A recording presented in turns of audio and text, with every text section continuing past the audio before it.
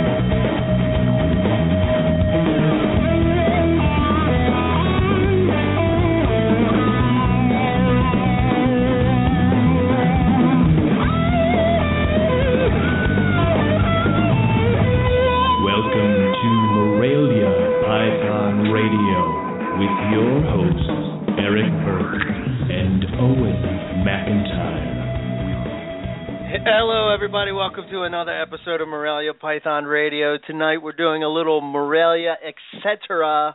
A first ever for us here at MPR. We're doing an Australian venomous snake episode. I think this is going to be interesting. I will say from the gate that I am not really that knowledgeable when it comes to venomous snakes. I have a little bit of experience from when I was younger. My father kept a lot of venomous snakes, but as far as, you know, keeping them and all that comes with keeping venomous animals, I am not the most experienced. So I'm looking forward to learning a little bit tonight. I would say that so everybody knows we have Scott Eiper. Eiper, right Eiper? This time. Yeah. Have we been mispronouncing this? Wow, we suck. Anyway. Yeah, we do. So we're not going to be talking about his pythons this time. We're going to be talking about his venomous collection, and I know he does a lot of field work and such, and field herping, and he also wrote a book, and the book is called Australian Elapids.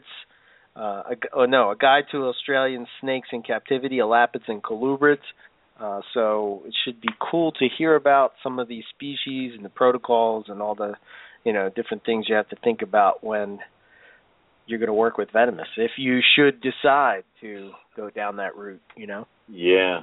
It's one of those things of like, I'm on the same boat you have. I have some experience with venomous, but that's just going from, I had friends who had venomous, and my job at the zoo, we had 2 venomous snakes, and then we had some Gila monsters, and that was pretty much my introduction to venomous.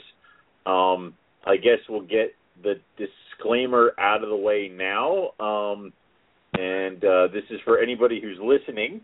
Before you run out and purchase a venomous snake from somebody online or at a show, please do your homework. It takes a lot of experience and a lot of time to work with venomous snakes, and we just don't want anybody to go get themselves dead because they were listening to the show.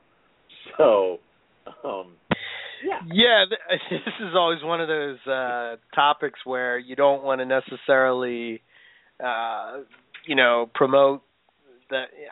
Basically, everybody should not own venomous snakes. I see venomous just like I see crocodilians. There are some people who should own them, and there's some people that, what the fuck are you doing with this thing? So it's like, exactly. If you're some guy who's got this great setup in Florida, and you could put like an outdoor pond and put a gator outside where he's totally happy, cool. If you're some guy in a row home in Philadelphia, you do not need that.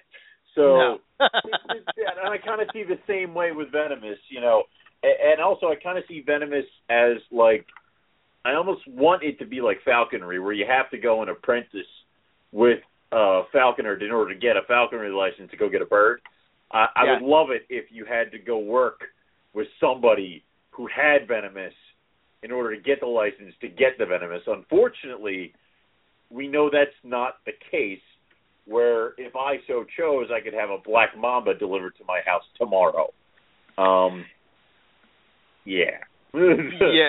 That definitely is something that, we should police ourselves when it comes to that stuff. And I'm curious to hear the laws in Australia and what the difference is between here, us in the States.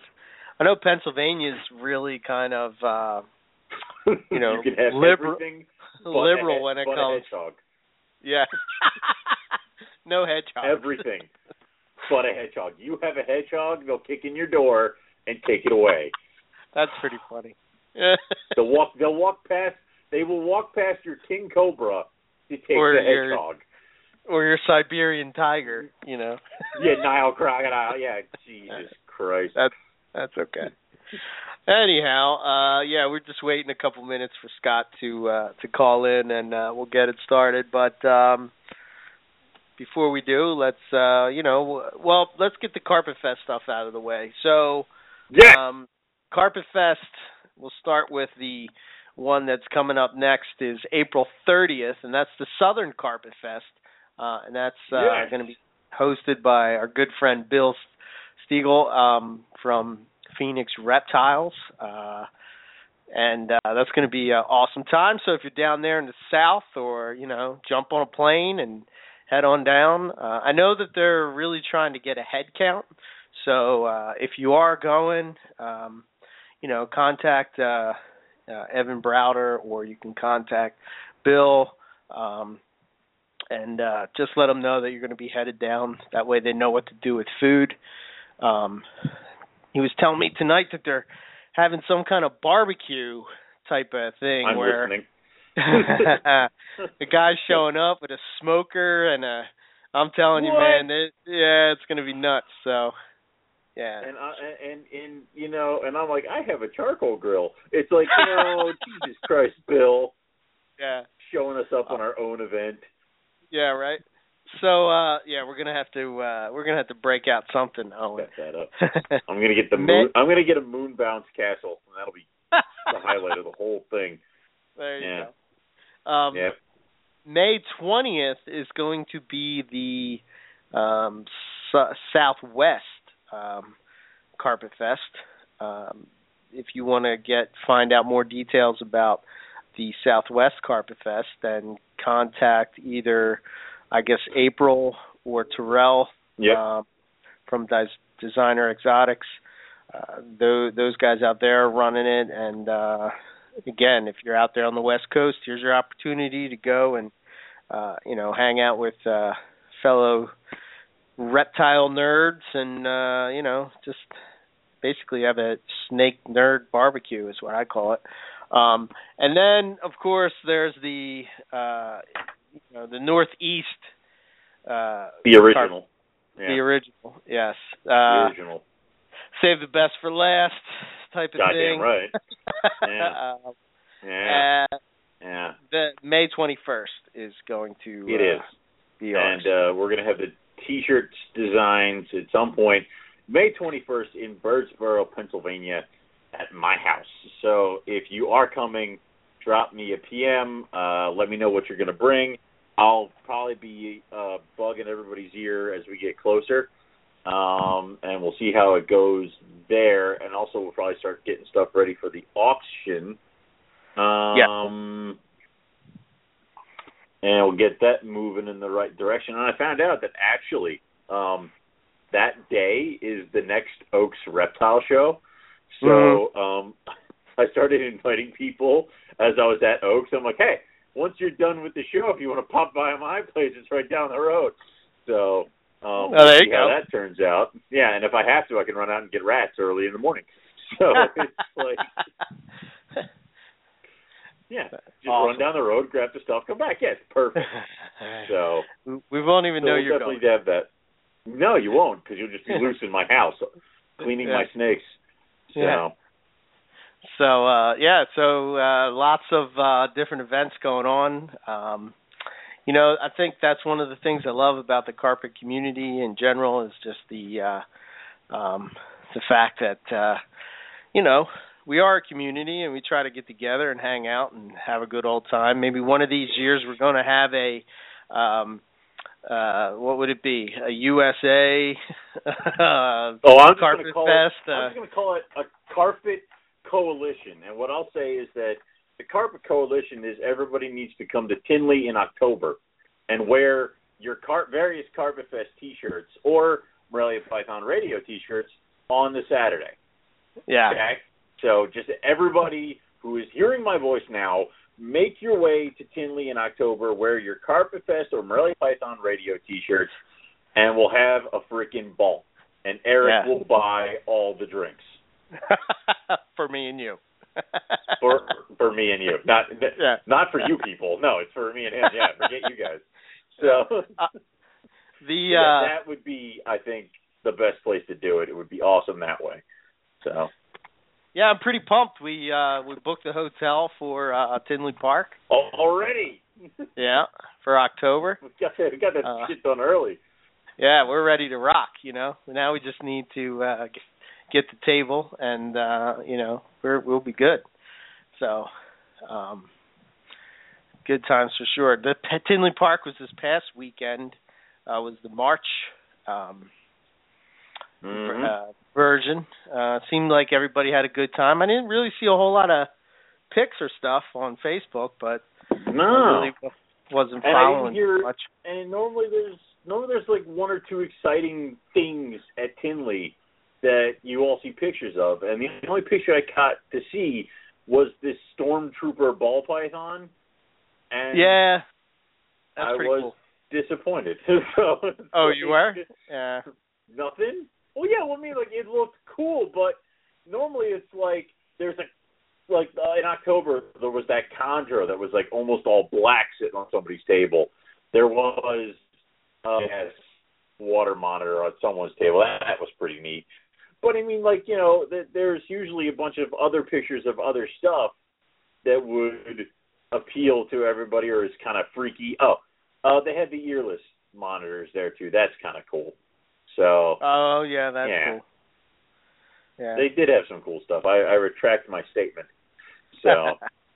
Well, I'm sure they had awesome stuff. It's just that, like I said, I didn't see a whole lot of it just online. Usually there's, videos and pictures and, all kinds everything, of yeah.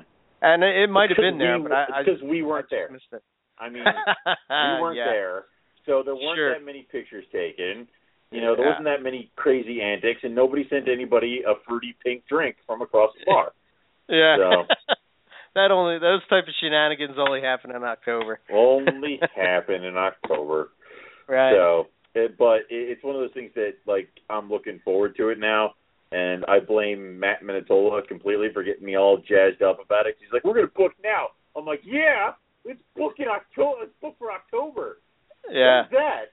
Oh, several months away. Damn it. So it's like, it's something to look forward to.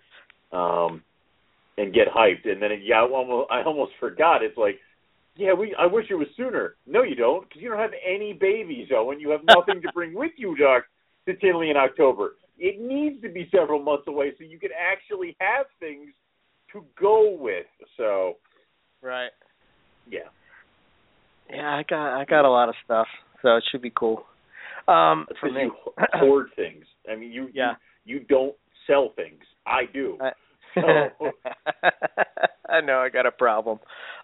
Yes, speaking of things coming, and getting new things and such, I did receive a nice little package today from, I consider him the godfather of carpets.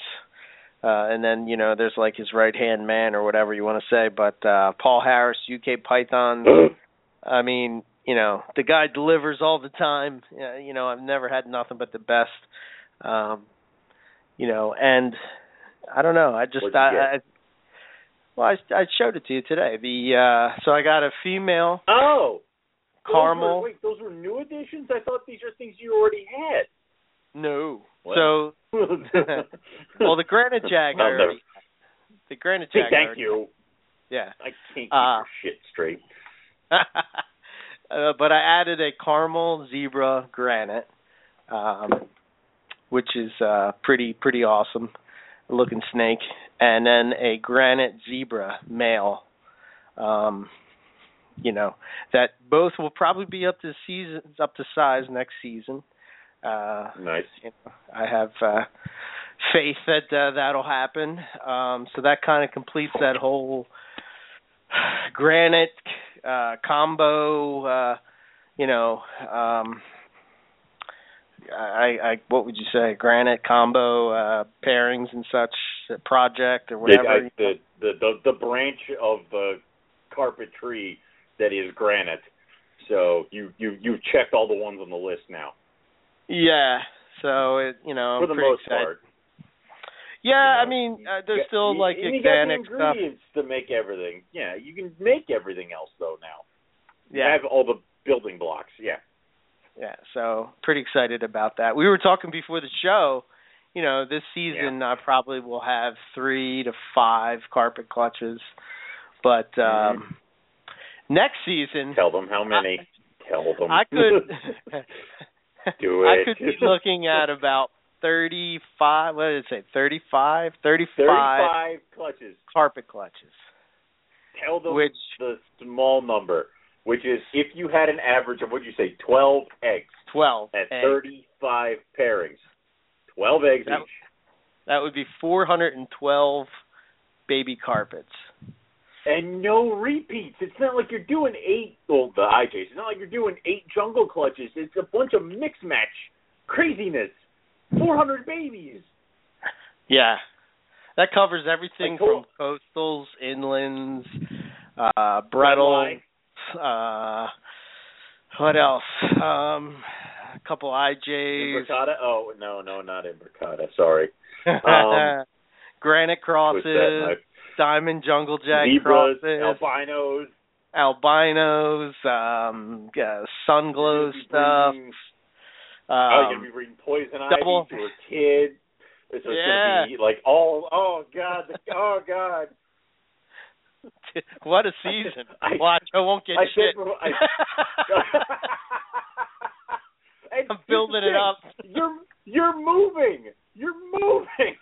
You have the potential of 35 clutches, the biggest season you've ever had, and you're gonna move right before it. Oh man, talk about stupidity. Do you realize what you're doing to yourself? Yeah. I might just have to I might have to have both spots until the season's done. Eric's gonna have 2 houses just yeah. Season's over. What's in that house? I just keep my snakes in there. My snakes. Yeah. Oh my God. Oh God. Yeah. So, yeah, I mean, I don't know. I could have did more this year, but I don't know. It just seems like. Hey, it's whatever you can handle, and I don't think there's ever anything wrong with shooting a little bit lower in numbers. And a lot of times I hear breeders getting overwhelmed at the amount of babies that they have because either some babies don't sell and they're nipping at the heels of the year before and all this other stuff. So I don't think there's anything wrong with shooting for 4 or 5 clutches, and if you're happy with 4 or 5 clutches, that's it, just done, you're good. Well, the one thing that I am trying to do for next year is that I'm not against this at all. I see that just a lot of these like carpet crosses and mutants and crazy like morphs and all, they're all imported. Yeah. They're all imported, which you're trying to breed shit here. Yeah, I mean, obviously it has to be imported in order to do it at all. So it's not like I'm anti-import, but I'm just trying to offer something that's on home base. If we think about the crazy combos and the crazy morphs, everybody automatically thinks of Nick, but Nick doesn't do any of the crazy combos and morphs, like the newer stuff. Like, he only does pure this and pure that and pure that. So he will only take you so far. Now, then there's Carrie and Todd, and they will breed, and they're very good at the morphs, and they have a bunch of different projects and all the combinations there. Then there's also Hesham, who is just starting to get his feet off the ground. He's got a couple pairings with his stuff going right now, some of the high-dollar stuff there. And then, of course, you have the importations of all the other animals. So as we go by breeders of high-end, funky combo and crazy morphs, you got Carrie and Todd, and you got Hesham, and then maybe a sporadic sprinkling in between. So if we added you to the mix, then we're just having fun. So and I think it would be cool to actually have animals like born and bred in the United States. And not that there's anything wrong with the importations, just it'd be much cooler to have, to start seeing those projects getting reproduced here. Yeah. So, I mean, necessarily. I'm all for you making a bunch of crazy animals because I have that 90% discount for being a co-host. Yeah, I won't tell that you're getting carpet crosses. Wow. Yes, you will. I mean, You know what? You know what is a possibility? There's a possibility. I mean, it's very slight, but there's a possibility that I could produce a tiger albino next season. Possibility, Can I have it? We should see. I don't know. I don't like to push stuff. But those what? Those two in particular. Nothing. That I don't like to push cool. stuff. Yeah. You don't like to push stuff, but those eat. It's like those would be awesome. I want Axanthic tigers though. I don't know why, I just do. Yeah, they'll be cool for sure. And then there's that stuff. Mm-hmm. And so for like the past couple of years, I've really been just breeding, like to the foundation to make future projects for myself. Double hets. And but now those animals are starting to push up and come to fruition. I mean, they're all starting to grow up. You're starting to get this, that, and the other thing. And what a lot of people don't understand is they look at all the animals that you have for sale, and of course everybody's like, man, that thing's gorgeous. What they don't understand is that you have 5 that you've decided to keep for yourself, and this is the one you're letting go. So it's like, in the next couple of years, those really gorgeous animals that nobody has seen but myself and a few other people are going to start, breeding. So there's all that coming. So we're going to have to start getting more tables at Tinley. It's going to be like, those are Eric's 3 tables, and that's Owen way down there. So, his corner, his little island. Yeah. So. Well, it's also cool because, we've talked about this at Tinley before, but, we always get attention when you bring adult carpet pythons. And to actually sort of have that, you know what I mean, to be at the point where we're going to have that will be very cool. Yeah. So. I'm excited. If I wasn't so damn nervous, I'd bring Vulcan to Tinley, like just to bring an older rough scale python to show off. But you know me, and I'd be like sleeping like underneath the table at Tinley just to make sure he didn't go anywhere. So it's like, yeah. No, I'll bring a picture of him. You guys can all look at that. So, it'll just be like this little plaque there on the table. It's like we have all the Morelia and a printed picture of a rough scale for everyone to look at. A 3D printed image of the rough scale. 3D printed image of him. Yeah. No one can actually breathe on it, but yeah. So the season. How's your season coming along? Are you where are you at? I got 35 eggs on the ground right now. And that's from 5 eggs from my Tiger Jag to Red Tiger, and then the rest are from my Caramel female to my Caramel Jag. So we're getting Super Caramel Jags again. And then my Bredli female refused food, which if anybody here knows Bredli, that never happens. So I'm hoping, and she's looking pretty swollen up. I have a Tiger male on loan from Jason Balin, who's been breeding the hell out of a coastal female. And Balin and I did this pairing in 2013 together, and it yielded some really nice tigers. And he and I both wish we had kept animals back, but didn't, because people pop up and they're like, "I got this tiger." We're like, "God damn it!" So that's going well. And then my red tiger to High Con Tiger, they're breeding like crazy.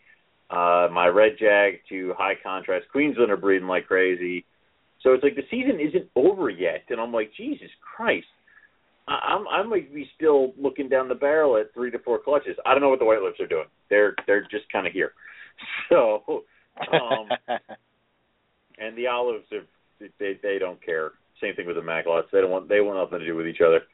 So, I might be looking down the barrel at 3-4 clutches of carpet python still, and which means those eggs aren't going to be here till probably Mayish maybe, and then you're looking at eggs hatching around Julyish, which I've had before, but we're starting to really get late into the season. We're starting to get coastals clutches that are going to hatch the same time as Bredli, so it just kind of is weird for right now, but I'm more the merrier. I want to try to get close to 100 babies this year.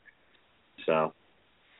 Yeah, see, you're talking about 100, and I'm talking about 400. That's a big difference, man. It's and I do this every year right when the eggs are laid. I remove all the bins that are empty from my baby rack, and all the hide boxes and the water bowls and all this stuff, and I take them and I completely full bore sanitize the hell out of them, just so they're fresh and clean for when hatchlings hit them. And right now I'm staring at the stacks of cages, and there are about 110 cages I'm looking at right now, as well as buckets filled with their hide boxes and water bowls. And all I can think about is if, when you mentioned 400, I'm I'd be looking at 5 more stacks of cages, and who God knows how many buckets full of shit to do 400 cages, and that's ridiculous. Wow. Holy shit. Yeah. You're going to be that guy. Yeah. That's you, buddy. So. Yeah. I don't know.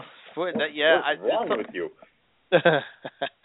You know, I don't know how hard that would be to sell. Like, you know, I would really.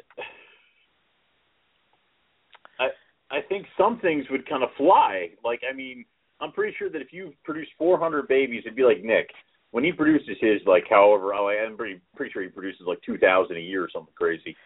There are some babies that people are lined up for that, like, the second they hatch, he knows that people are coming to get them. And then there are other babies that when I call about the baby I wanted, he convinces me to take this one and this one because I kind of want it, but I really don't, and he says do it, and I do it. So right. They're probably going to be with those 400 babies. They're going to be babies that people are going to line up and try to buy.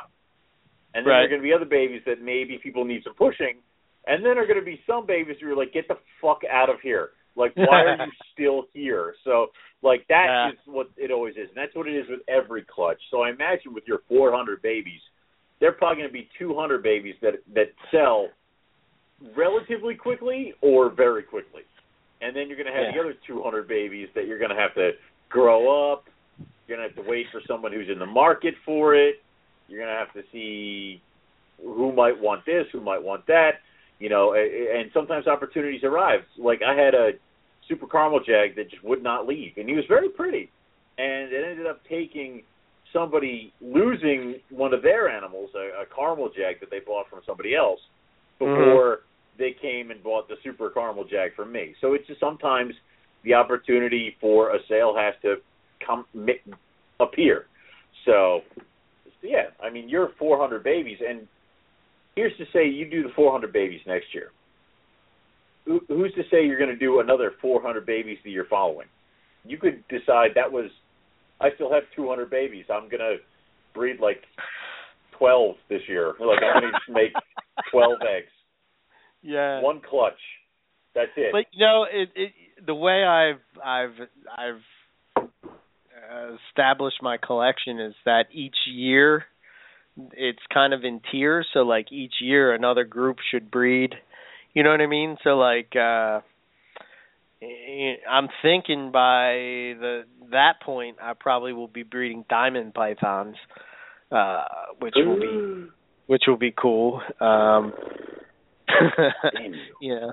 It's like, do you have any, like, the problem is that, like, right now we have a happy relationship, you and I, where I don't sending you all my money. And if once you start breeding and going crazy, where, like, you could send me pictures and talk to me about these things, and I can drive down and see the babies, and I get secondary pick because I can pull rank as co-host, which I can do numerous times. Right. And I don't care. No, everybody hates it. But so those will start happening, and then I'll start sending you money. Like, you're sitting there and you're like, "Oh, I'm going to breed albino tigers." Damn it, I want albino tigers. It's like, oh, and I got to breed diamond pythons. Damn it, I want reduced pattern diamond pythons. It's like, and then I'm going to stop it. Just stop talking. It's like, stop telling me these things. Yeah, it's like every year. I guess it's good. I guess it's good. I don't have to call Nick anymore. I can just go to your place and be like, and start filling a bin, and then just walk out. I'll take this, and this. I'll take this. It's like shopping. I'll take this, and this. Bill me and just walk out. Yeah. So. Yeah. Oh my gosh, it's pretty crazy. It's like, was Owen just here? Yeah. It's like. I love when he comes. Snake's leaving, then all of a sudden I just start getting PayPals for like the next 3 years. Oh man. I just contacted Scott. He should be joining us in a couple minutes. So okay. That's it. The only way I can combat you, the only way, is if I start producing freaking like Savus, Maclots, White Lips. Even though I don't think you're even gonna want White Lips. I mean, yeah, you know, I mean, out like the weird shit. Yeah, even with that, well, I mean, if I had space and stuff but when space is at a limit, man, something's got to go. Trust me, I know. Something's got to go, And trust me, I know. That's how I get most of my liasses. You're like, these are so awesome, and then like a year later, you're like, take these away. I'm like, all right. So it's like, it's how it works. I am. All right, I'm ditching all the boas. The boas are leaving. The boas are almost gone. Yeah. I think I found my enthusiastically. Yeah, I know. Sorry, all boa people. I think I found my perfect little niche of projects and things. It's like Angolans are cool. I really dig those. So they'll always stay. For whatever reason, ever since I was a kid, a bumpy ball python. Yeah, ever since I was a kid, they've always I've always been fascinated by them. It's kind of I like their colors and they're cool. Well, I mean, did your dad have Angolans, or were they still like the they were never too expensive, see these? man.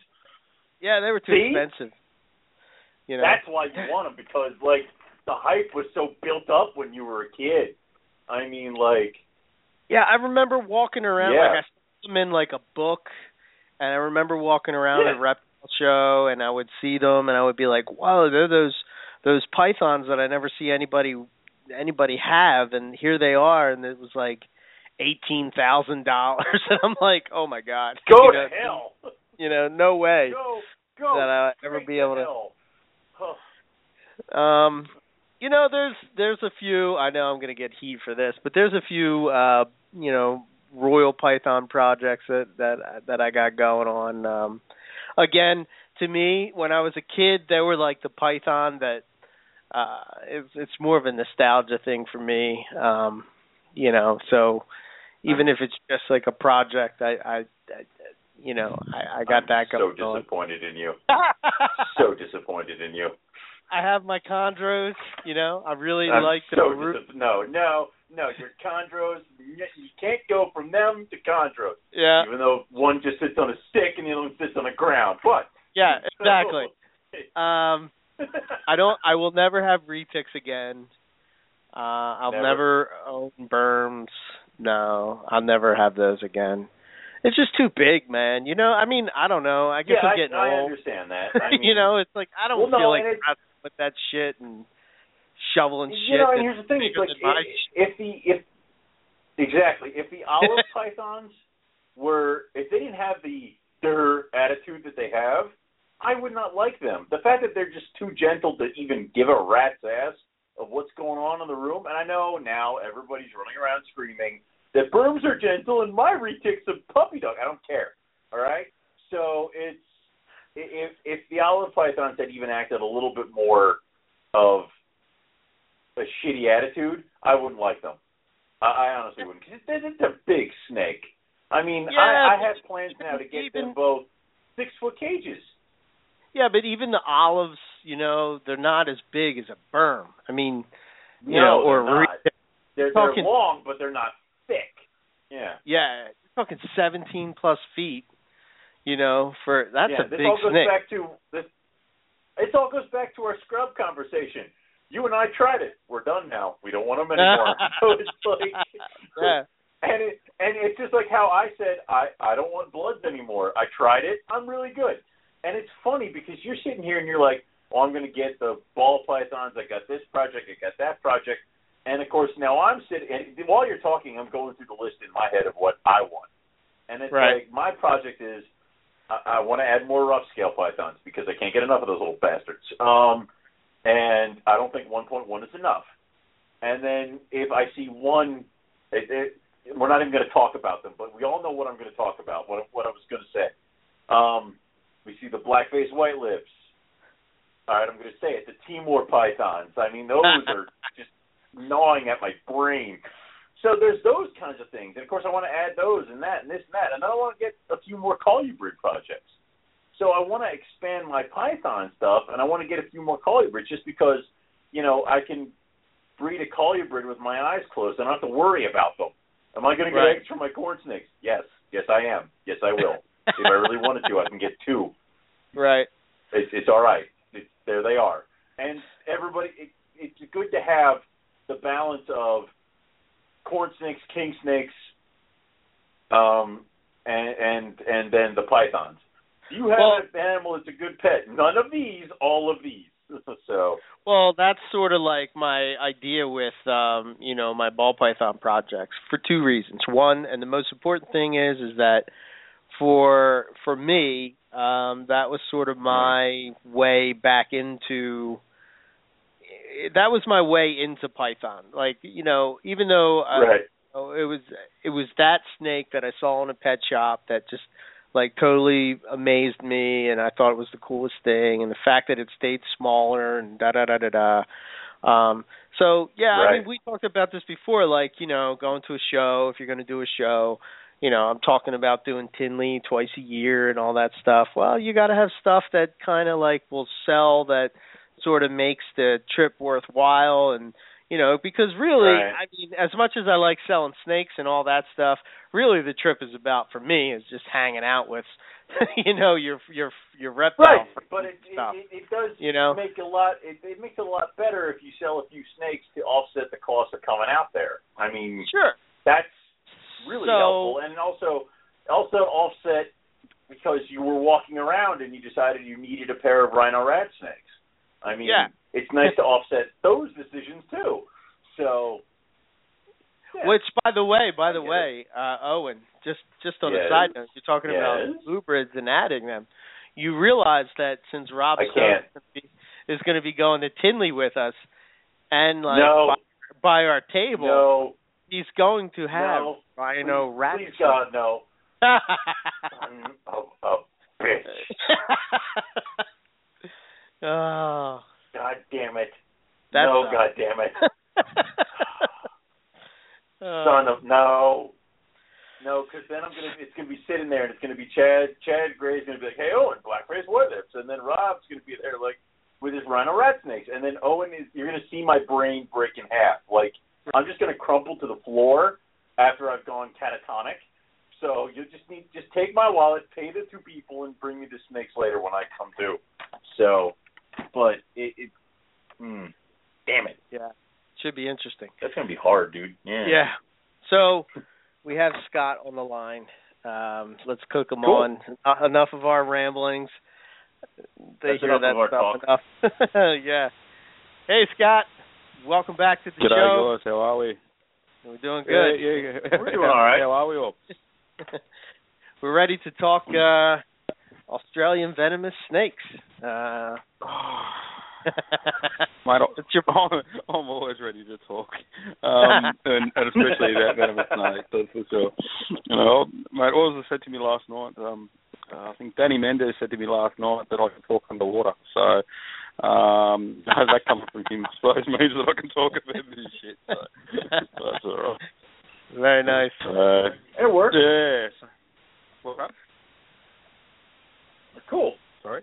So, what drew you to the working with the venomous species? Was it kind of like a all the time thing from when you were a kid, or did you just decide one day that you really wanted to take a crack at it? Okay, so I was keeping venomous snakes for 10 years before I got a python. So I spent a fair bit of time with venomous beforehand. I grew up in Melbourne. In Melbourne, there's no pythons or anything like that. So if you wanted to go and catch snakes out of the bush, the only things you were finding were things like tiger snakes and brown snakes and copperheads and all that sort of stuff. So I started off very early on mucking around with those sorts of things, and basically what happened was that I would find them out in the bush. Dad would kick my ass because I brought venomous snakes home. He would go and then release them, and then I wouldn't be able to sit down for a week. And then basically the next weekend would roll around, and then I would run out to the bush and go and find myself another snake, bring it home. Eventually, I won out. My father eventually said, right, okay, if you're going to do this, let's do this properly. And then went about going through and started learning how to do it properly and going from there. So from the age of sort of 10 years old, I was legally keeping venomous snakes, I suppose. And then but I sort of started keeping snakes at about 5 years old. So, and then had lizards and all the other bits and pieces. So I didn't get my first carpet snake until I reckon I would have been about 17 or 18, I suppose, and that would have been my python. So I was keeping tiger snakes and brown snakes and death adders and all that stuff for many years before I was keeping carpet pythons. So wow, you did it backwards. You did it backwards. I did it backwards. You went from the dangerous, evil, like just death to like carpet python. So it's like you know, you definitely did it backwards, but that's kind of cool. I got bitten by a python. Sorry. Oh my God. Yeah, so I'd been hit by an elapid before I'd been hit by a python. So Jesus. How old were you when you got bit by the elapid? It was a western brown snake, and I was 12 years old. I got bitten by a western brown. So, yeah, one of those things. So these things happen, and put my hand in the cage. One of these cardinal rules that I've got now that you don't open the cage without knowing what the snake is, and you don't try and do anything in the cage with the snake inside the enclosure. So I broke both of those rules and ended up getting a brown snake hanging off my finger. But, it is what it is, I suppose. I mean, venomous snakes aren't for everybody, that's for sure. There's plenty of people out there that are keeping them now that probably shouldn't. And, if I could put an old head on young shoulders, I probably shouldn't have been keeping venomous snakes for a good 10 years before, earlier than I did, So, I've got people that sort of I've helped sort of train along and mentor, and I generally don't do that if I'm under the age of 18, just from legal reasons, and also too maturity. I mean, you can get mature teenagers and stuff like that, but for the most part, they're not that mature, and as a result, you can sort of deal with things like that in that regard. So, yeah, I mean, I suppose it depends on what your listeners are into. I mean, with regards to things like keeping venomous snakes and working with venomous snakes, I mean, they're fantastic animals. I mean, I don't look at a venomous snake and get an adrenaline buzz out of working with a venomous snake. There's no puffing your chest out and going, oh, I'm a manly venomous keeper because I've got venomous snakes, or I'm a senior because I keep venomous snakes. There's a whole lot of bullshit. Reality of it is if you keep venomous snakes, you keep venomous snakes. There's plenty of people that do it out there for that macho, I want to be like Steve Irwin or whatever the case is. That's not the right reason to get venomous snakes, and generally those ones don't last. They either snap out of that crap, or I'm sure you get it in the pythons. You see people come in and they buy up big and then they disappear in 5 years. Yes. You're like, well, what was the point? They make a lot of noise and they do a lot of this and they do a lot of that, and they tell everybody that they're an expert, and then the next thing you know, they're selling all their animals off. And with venomous, it tends to happen after they get a touch up from something. They're lying in a hospital bed and it's got blood dripping out their eyes, their armpits, their groin, their bum, and they go, well, oh my God, anymore. I mean, I've got permanent nerve damage in my hand. I've got problems with one of my kidneys. I've got muscle issues on the left-hand side of my body. I lost my sense of smell. I lost my sense of taste. I lost those for 2 years before I sort of got them back. Keeping these things you're not invincible. And I try not to. Yeah. I try not to get bitten. I don't tend to free handle too much. I don't tend to. Put myself at risk. Certainly I don't do what I used to do.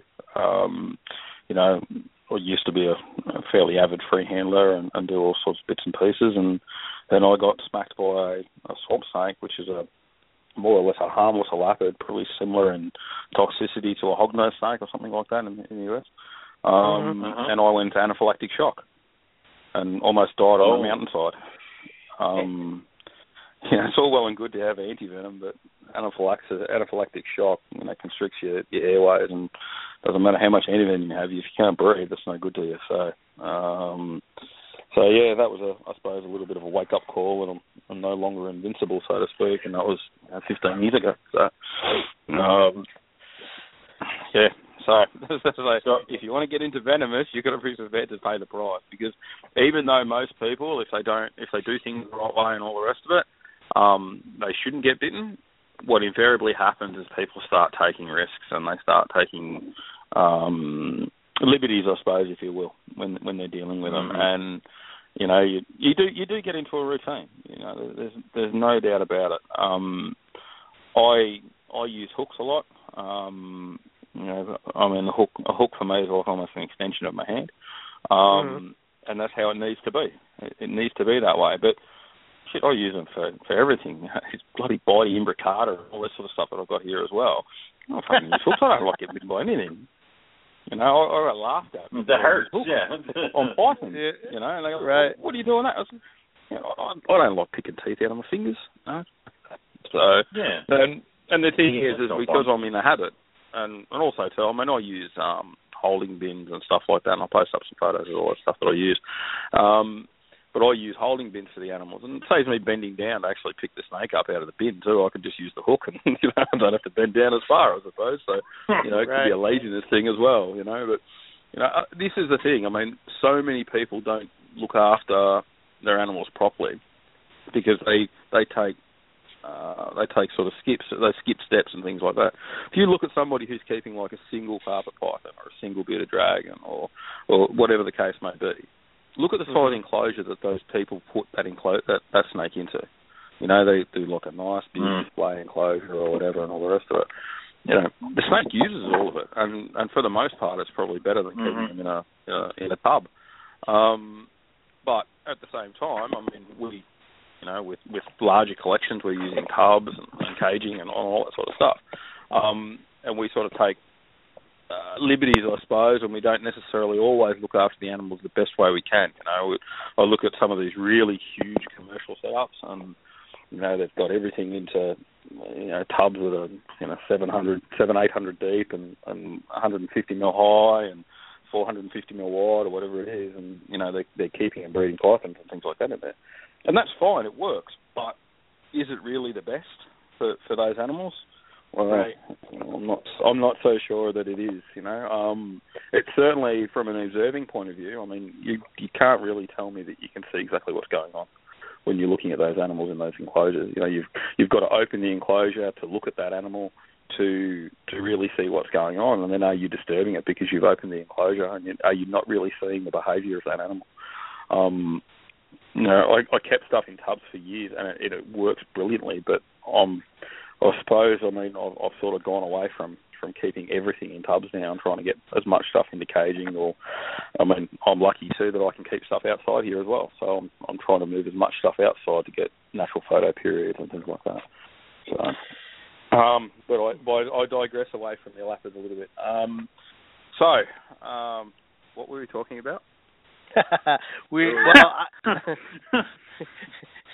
were sort of like, I don't know, we're sort of just diving into venomous. We're just letting you go, man. I mean, yeah. Yeah, this happened last time, remember? We never actually spoke of it. Of course. So. That's why we brought you back. We didn't have to do anything. It's awesome. But I saw that. I want to kind of backtrack. Go on. Go ahead. Oh, okay. All I'd like to say is I saw those beautiful black-faced white lips hatching out from. Those things are put a horn on a jellyfish. Right, They are absolutely gorgeous. Aren't they? Anyway, so, I just had to say I want them. Oh my anyway, God, I want them. Yes. Let's not talk about Owen's fantasies. I mean, that's just. Oh no, they're mine. They're my fantasies as well. Don't worry about I know. See, everybody's. Except for Eric, he's not cool enough. So, don't you like them, Eric? What's wrong with you? You know, I do like them, but you know how like you know that some things just aren't for you, and like, you know, I don't know. It's just. I reckon you need to change who you are then, because if you don't like those, there's something wrong with you. Something wrong with you. Yeah. See, I'm lucky, and as far as that, if I want to see them or mess with them or whatever, I just have to go to Owen's house. You know, and you don't have to clean them. That's awesome. Yeah, right. Then he can leave. Like he can just leave after he's done. Yeah. Well, I can see the benefit in that. can definitely see the benefit in that. Yeah, I kind of can too. So, but whatever. But I kind of want to backtrack to your bites. Yeah. You mentioned a few of them. So you want to talk? In other words, you want to talk about my fuck ups? You want to talk about my mistakes? Is that what you're telling me? Nope. I don't want to bring. I don't want to talk about your moments of triumph. I want to hear about the times you screwed the hell up. Yeah, all right. Yeah, look, at the end of the day, yeah, go on.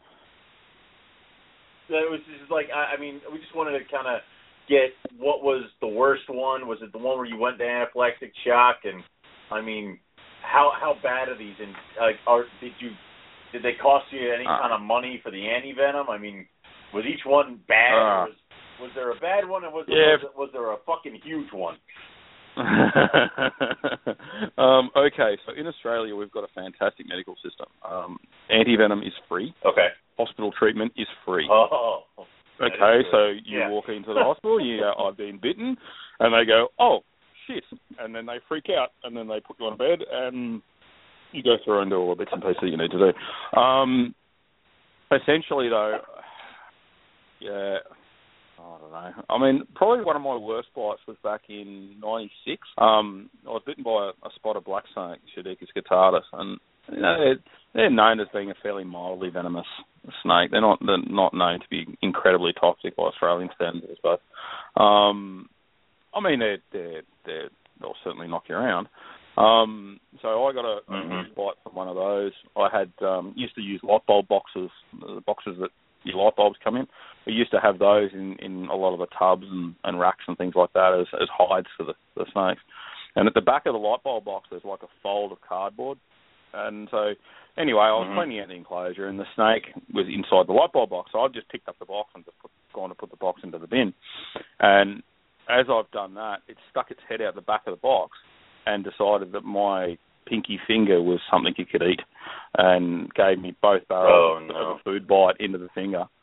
And I flicked it off and then gone and picked it up and then put it away and just gone, oh, that sucks.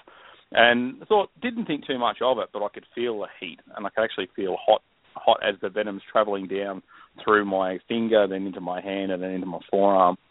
And I was on an hour about whether I'd go to hospital or not. I was thinking about writing out the bite and going, oh, I've had a black snake, I should be right. About 10 minutes in, and I thought, no, fuck this, I've got to go to the hospital. This is going to hurt. This is going to be bad.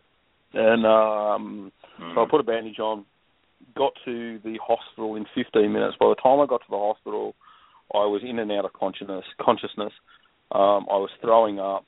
I didn't know whether I was Arthur or Martha, basically. I was stuffed.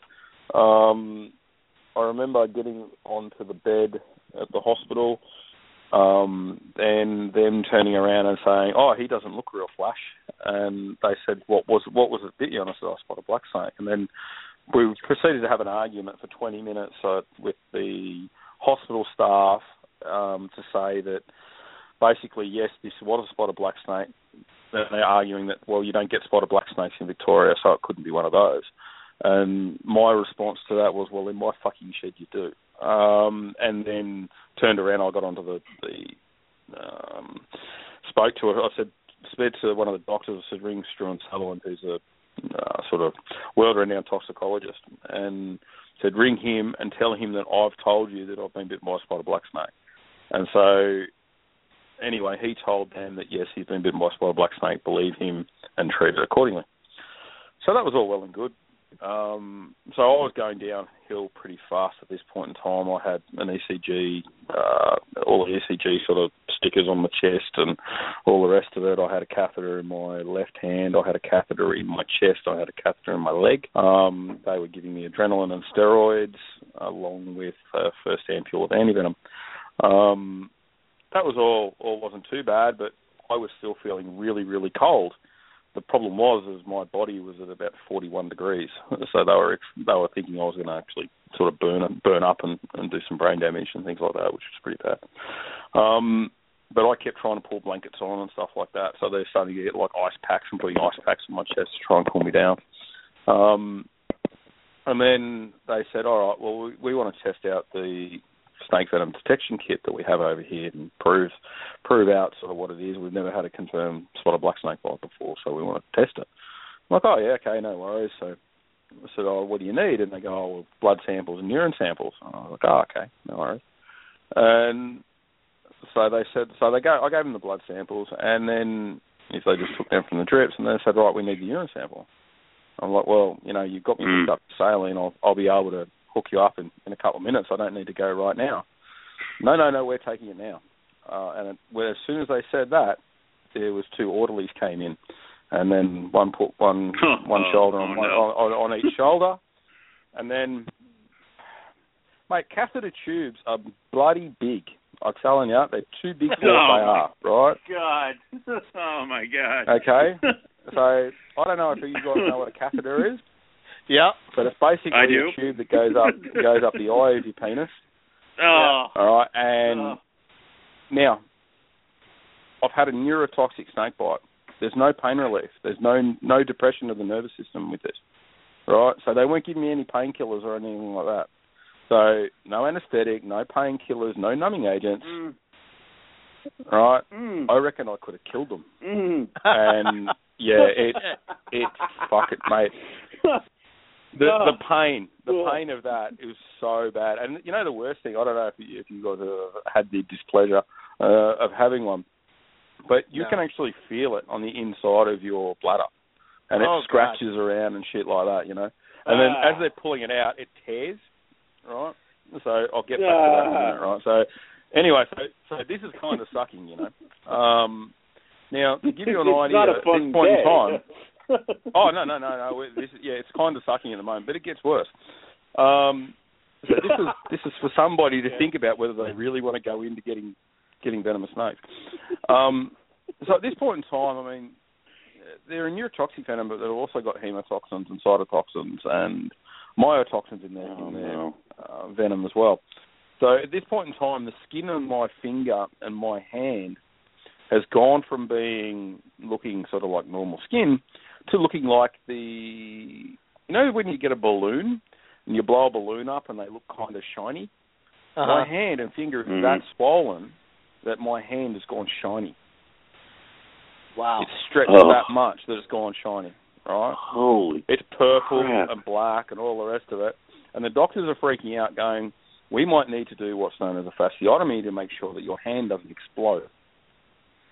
Right. Oh, they're going to smash it. That's very painful, right? Well, I reckon your hand exploding is going to fucking suck too. So, I don't know. Good point. I imagine both are not good.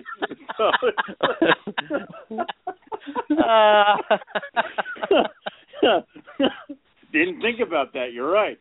So they're kind of it's kind of sucky either way. So anyway, and the pain, right? The pain that you cop from this is just fucking ridiculous. Have you guys ever hit your finger with a hammer before?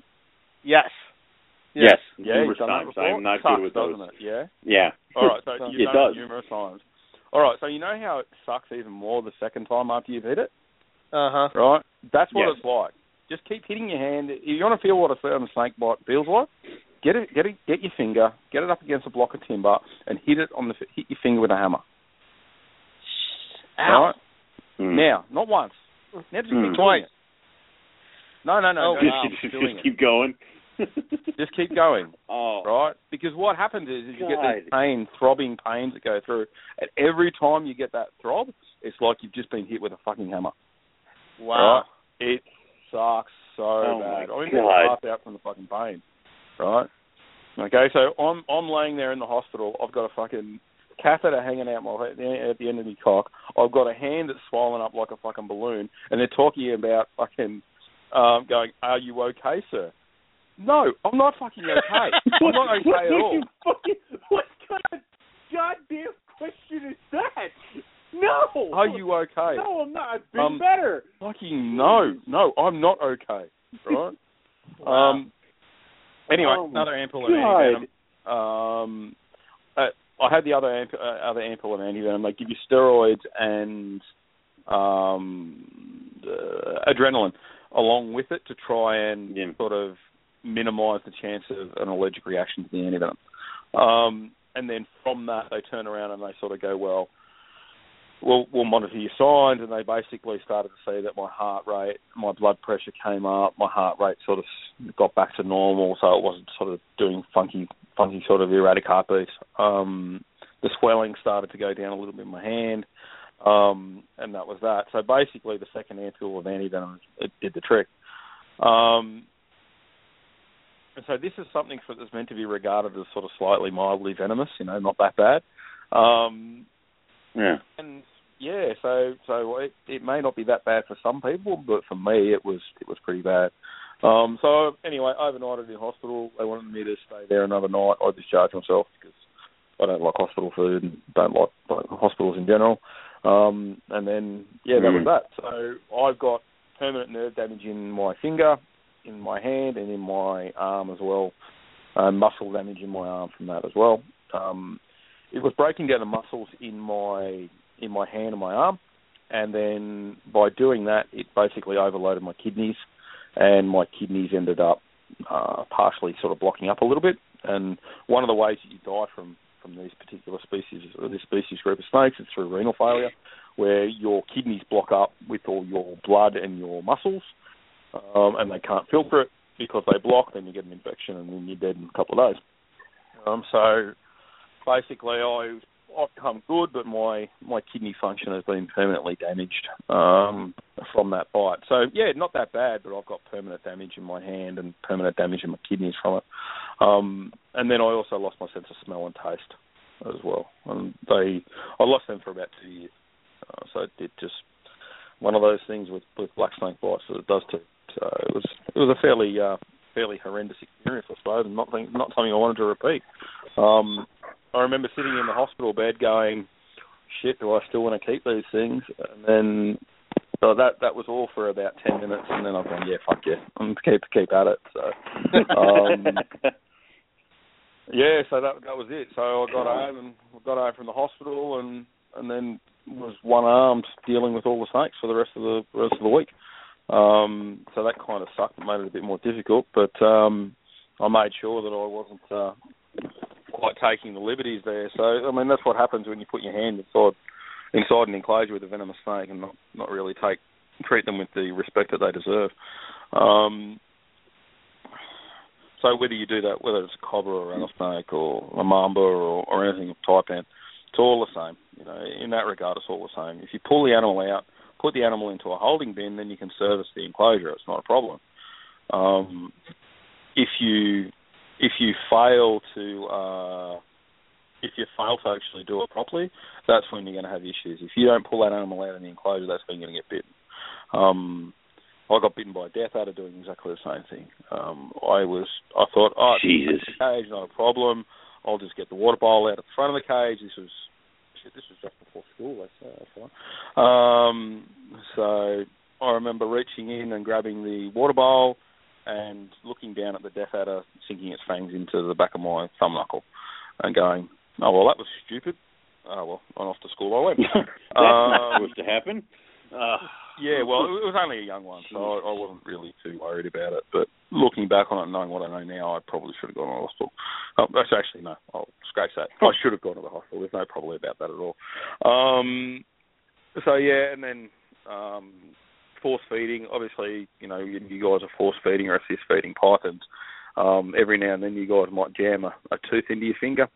Well, when you jam a tooth, and when a lapped tooth into your finger, that kind of sucks, I got done by a mulgus snake through a cut on my thumb. I had a cut on my thumb and I was force feeding it, and it was just expressing venom all over the mouse that I was force feeding and all the rest of it. And anyway, I got some venom into a cut on my finger.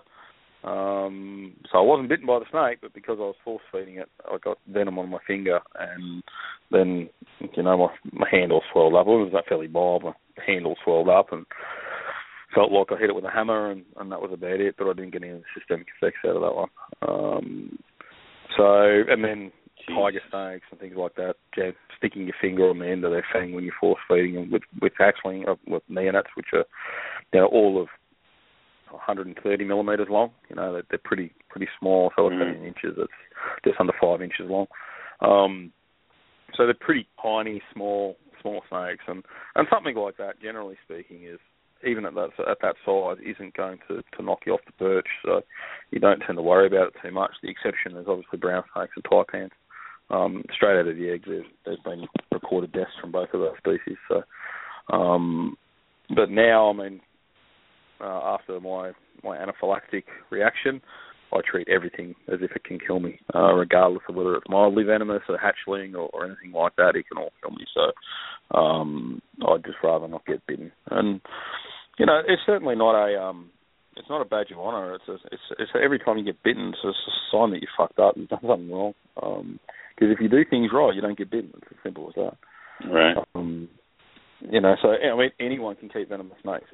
It's really not hard, but you need to have your procedures right, and you need to do things the right way.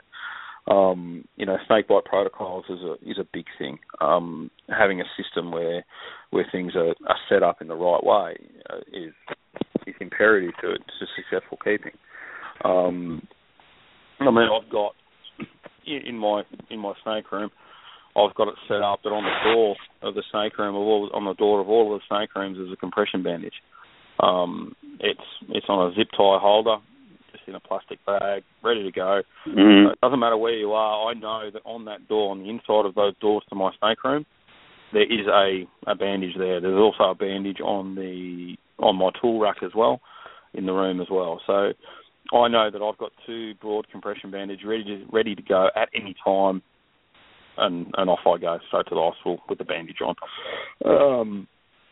Treatment of a lapper bite is a little bit different to viper bites.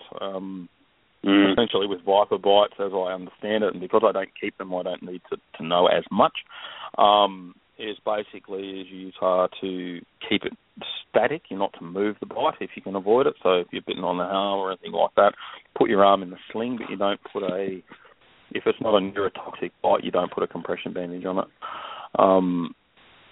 That said, if I was bitten by, you know, something like a Southern Pacific rattlesnake that's got neurotoxins in there as well, and pretty nasty neurotoxins, well, I'd probably consider putting on a compression bandage, even though it's going to suck and you might lose your fingers or hand or something like that.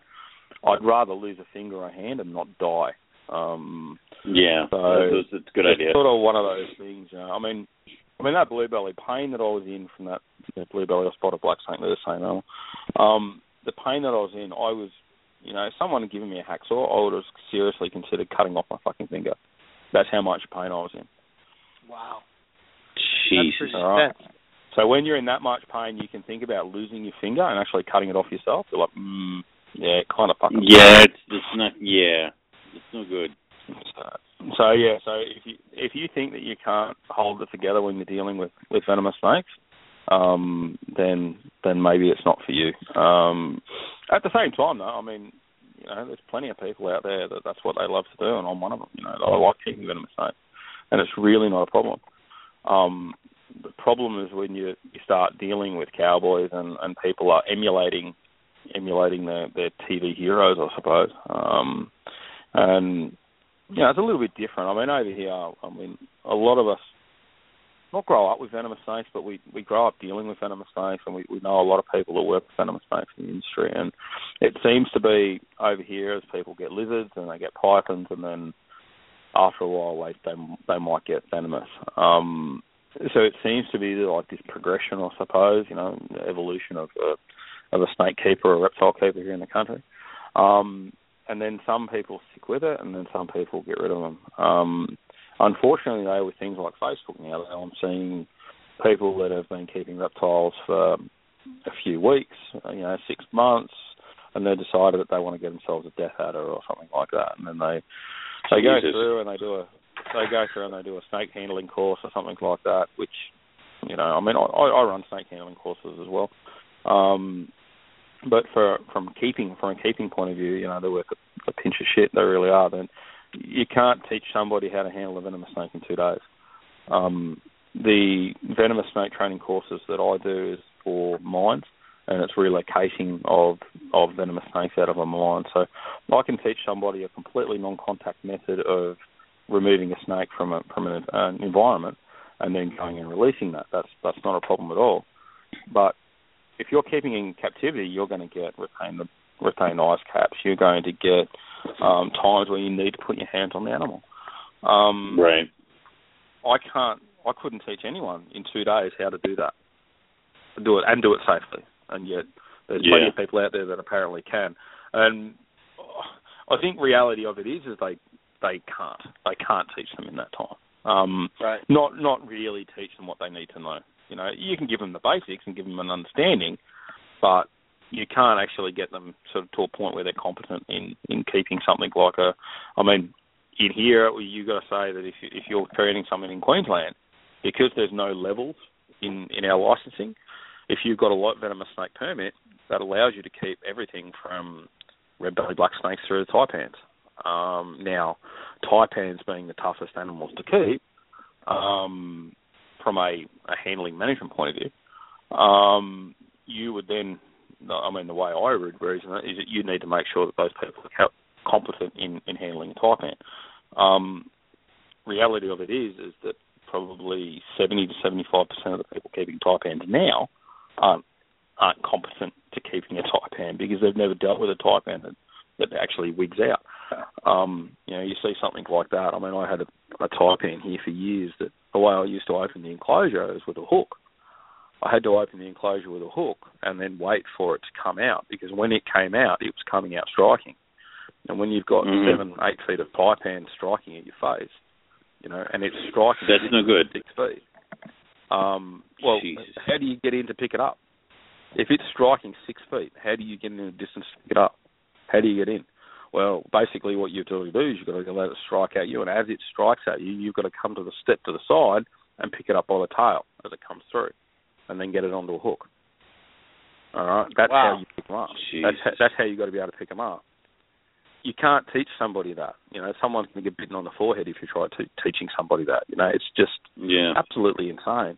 And I used to pull that snake out and show people that snake when they were telling me that they were ready for taipans. And I used to say, you're ready for taipans. You want to do this? Go get them, yeah. You go and stand in the corner and you watch this.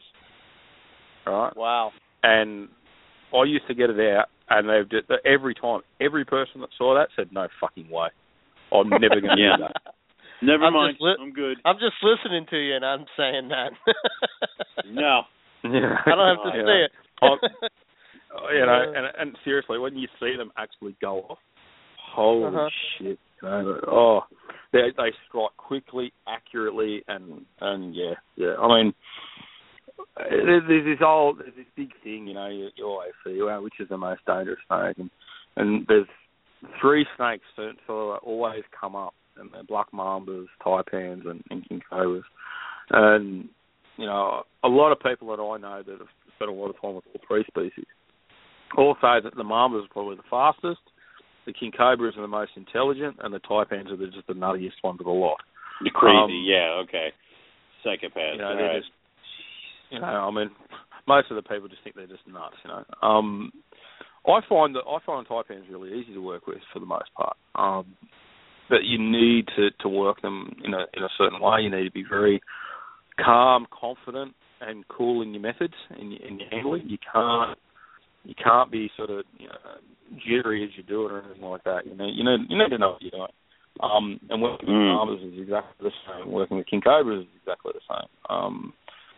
I haven't really had the pleasure of working with mambas or cobras for any length of time, so something that I'd love to go and do, but everybody that I've spoken to that's sort of worked with all 3 sort of all say the same thing in that regard. Taipans are intelligent snakes as well, and so are mambas. So, these snakes, all of these snakes that we're talking about are big. They get upwards of 10 feet long. They are all intelligent. They are all fast moving, and they're all strong. These are incredible animals, and they watch you. I walk into the room, and the taipans are watching me as I'm walking around the room. They're watching me. They see what I'm doing. They're interacting with me. And they know, taipans know people by them as well. If I'm going in and working with the taipans, it's not so much of an issue. If my wife Ty goes in and she's doing anything with them, they're a lot more fiery with her and a lot more sort of edgy because they don't trust her. They don't know her. Right. You know, these snakes know individual people as well as handling styles. And they do get to start trusting people to a point. Brown snakes and tiger snakes and red bellies and collets and mulga snakes and all that sort of stuff don't. They're dumb. They're dumb animals. They don't. There's no. You know, they get used to dealing with people, and they get used to being dealt with in a certain way, but they don't recognise individual people when they're working with them. So basically, getting back to protocols, as we've gone off on another tangent there. When you're going with your protocols, I've got bandages on the wall. So if I get a bite, the first thing I do is I put the bandage on. All right, I don't call for help or anything like that. First thing I do is put the bandage on after the snake is secure. Okay, so that would usually be putting the snake back into its enclosure or into its holding bin or whatever the case is. You know, so I don't want somebody walking into a room where there's a snake moving around on the ground. At that point, then, as I will pick up the phone, I will ring the hospital first and say I'll be coming in snake bite from XYZ species. Hang up the phone, and then I will ring the ambulance. And then once I've rung the ambulance, I will then ring my wife, and then she'll come down, hopefully, and go from there. Otherwise, I'll walk calmly and close. I'll lock the doors and then walk out and just sit out the front waiting for the ambulance to turn up. I won't drive myself to the hospital. Obviously, if you drive yourself to the hospital, you're at risk of collapsing. And the last thing I want to do is collapse behind the wheel and you know, kill a family or something like that because I'm driving a fucking violent vehicle. You know, obviously if you're out in the field or something like that and there's no mobile service and there's no other option or anything like that, then you take it as it comes, so to speak. But generally speaking, for me, the way our protocol set up is in that way. I also have a file that has my medical history in it. In regards to previous bites and surgeries and all the other bits and pieces that I've had go wrong with me medically. And so that they will be handed to the doctor at the same time, along with a copy of my book on venomous snakes as well. I've got a copy of that in the protocols as well. The whole reason I've got the book in there is basically for the doctors to sort of believe me a little bit. I'm not just another snake keeper that keeps venomous snakes. I do have a bit of an idea. I know what I'm talking about. Yeah. You know, and sort of when you show them a printed book, it's like, oh, okay, all right, fair enough. Then, all right, okay, maybe you do know what you're talking about. Right. So that's basically it. So then, when you get into the hospital with a bite, straight into an ICU emergency department, they leave the bandage on. They will take blood. They will take urine samples if you can give it to them. They don't always forcibly take it from you. Thank Christ. And then, yeah, I'm like, you don't give me a catheter or I'll fucking walk out, sort of thing these days. I'll take my chances out there. Yeah, dude, that sucks so bad. You know, I come out of surgery not too long ago, and I had surgery on my bowel. I got dehydrated out chasing snakes. And they said, all right, well, you know, you haven't gone to the toilet yet, you know, you've got to go. And I'm like, oh, I can't. Oh, we're going to give you a catheter. I'm like, oh, I'll try. I'm going to try it. I'm going to do it. I will fucking try. And they're like, no. Anyway, so I've gone through this pleasure twice. However, it's nowhere near as bad if you have anaesthetic. It doesn't hurt. Yeah. It sucks, but it doesn't hurt. So the second time I had it, I was like, oh, well. I don't want to say the phrase that it was a pleasant surprise because it certainly wasn't pleasant, but it was nowhere near as bad as the first time round. It was better. It's like how can I phrase it? All right, imagine getting done by like a 10-foot scrubby, right? And then getting done by a hatchling scrubby. You know, that's I suppose that's the difference. You know what I mean? Like, it still sucks, but it's nowhere near as bad. You know? Yeah. It's certainly not fucking pleasant though. going back to on that with that catheter, right? So they've given it to me. They've got the urine sample. I'm like, yeah, awesome. And I said, look, can I get this out? And they're like, yeah. All right, sweet. And I just pulled it out. Right, so I just grabbed the fucking thing and I just pulled it out. I scratched all the inside of my urethra. Right. So, ow. Now, piss is corrosive, right? So when you know when you get like salt in a cup, right? Can you imagine getting salt in your cup, like all the way down the inside of your penis? Oh God! All right. Now, I don't want. No, it gets worse. It's not better yet. It gets worse. Right? Oh God! So it feels like I'm pissing razor blades, right? But I'm attached to a fucking drip as well, right? So they're pumping a litre of saline into me in an hour. Every hour on the hour, at night, overnight, all the rest of it, right?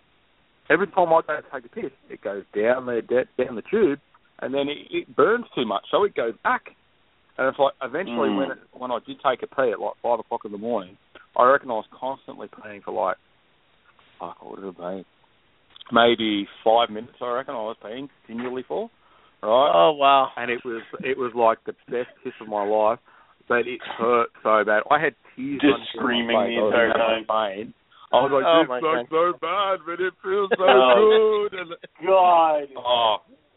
So, if nothing else, that has to be why you don't want to keep venomous snakes. It's right there. Oh. It's done. Yeah. It's done. That's it. Show's over. Close it up. Yeah, we're done. We're good. Yeah. God. You sold me. Yeah, I'm good now. I'm good. Yeah, but what do you do? It's just one of those things, I suppose. You sort of sit there and go, well, it is what it is, I suppose. All right. So what I'm going to do now is I'm going to start putting up some photos of the venomous room and stuff like that at home, so we can sort of start talking about that up on NPR chat. Yeah. And I will also put some photos up of some of these animals that have bitten me, so we can sort of put faces to names a little bit. Yeah, what to avoid. Yeah, basically. So, all right. So as I'm talking, I'll start putting these photos up. So what was the next thing on the list? What were we talking about then? Have you ever thought of venomoids? What's your thoughts on the venomoids? Yeah, let's go down that bloody road. Let's do this, because I imagine you're going to be. This is a wonderful button issue, so let's do it. Yeah. Okay. Well, I might surprise you here, actually. Really? Okay. Yeah. All right. I'll start off first by saying that there's no reason for a private person to have a venomoid snake. Okay. If you want to keep a snake, keep it the way it was intended to be. I don't agree with venomoids in private hands at all. Okay. However, where I do agree with venomoids is somewhere like, say, a zoo. Okay. I don't see a problem with zoos having venomoid snakes at all. I don't see an issue with it at all. From an occupational health and safety point of view, we all have to deal with OH&S. One of you guys is in insurance, I believe, so I'm sure you know what I'm talking about there. OH&S and risk minimisation is an absolute key thing. If you can keep a fertile lance, or you can keep a black mamba, or you can have these animals in an enclosure, and it's not going to be able, if it escapes, it's not going to envenomate a member of the public. If it is, any of these things that's going on, and it's not going to be an issue, then why not have a venomoid? I don't see a problem with that. For educational purposes, fine. But people that are taking snakes out, I mean, if you're doing a snake talk, educational displays at schools and things like that, and you want to bring along copperheads or timber rattlesnakes or something like that, so people know what the various snakes are around New York or whatever, then yeah, I've got no problem with that, because they're being used for an educational purpose. This isn't an animal that's being kept in a basement somewhere or in a cage or a room or something like that that's away from the public. This is animals that are going to have exposure to the public. Potentially, you've got that risk there. So why not? Why not have venomoids in that sense? Should the venomoid, I don't think they should be bloody strapped to a board and have their venom glands cut out or something like that. It should be done through proper veterinary channels. But I don't necessarily have an issue with it. The whole bullshit of snakes need their venom to digest. Well, I feed my snakes dead prey. Most people I know feed their snakes dead food items. All right, the venom doesn't get circulated around the food item. So if the case was that the snake needed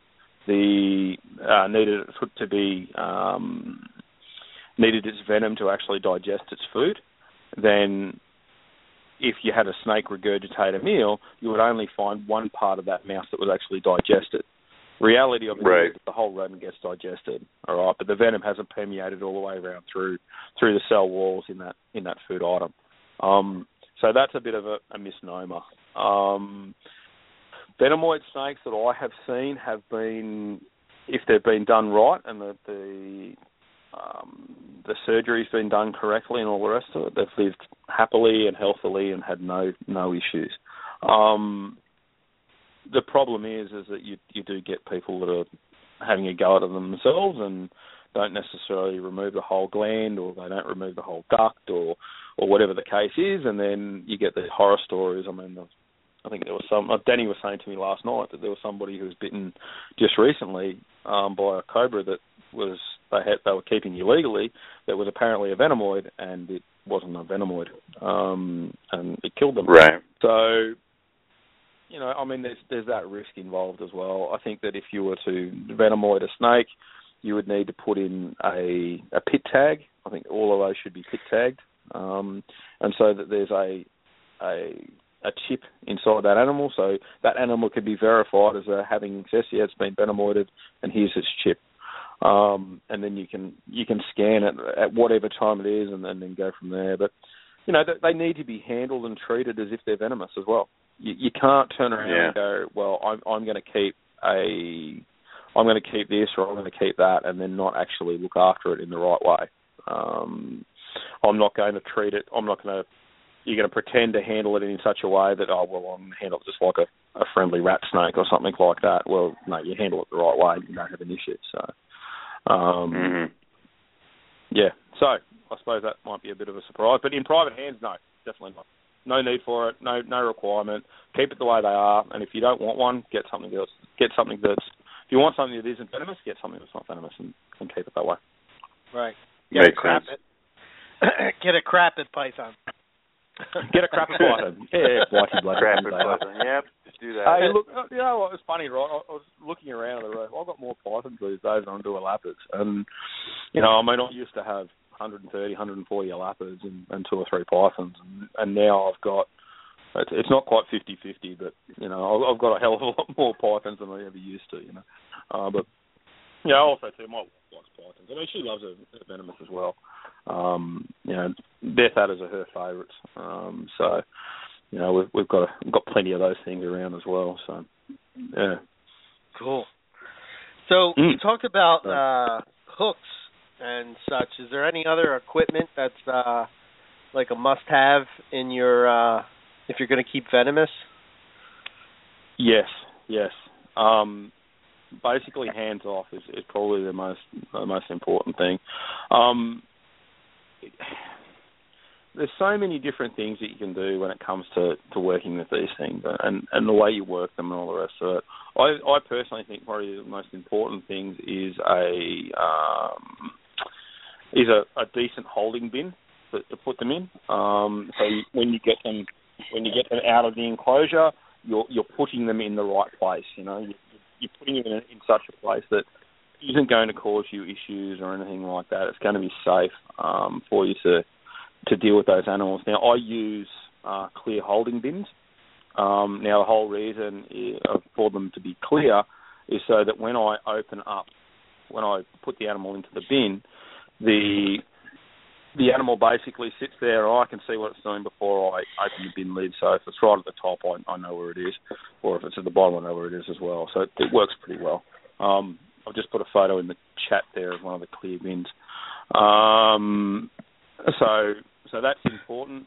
Obviously, things like hooks, jiggers, which a jigger is something that you use to pin snakes. They're important. Feeding tongs, feeding implements, all that stuff's really important. I'll put that in there as well. So there's a photo coming up of one of my tool racks.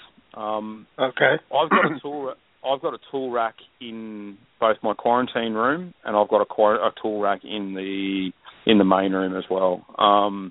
So the whole idea of that is that I've got various size hooks. I've got different lengths and all the rest of it. I've got wire cutters and tweezers and all that sort of stuff.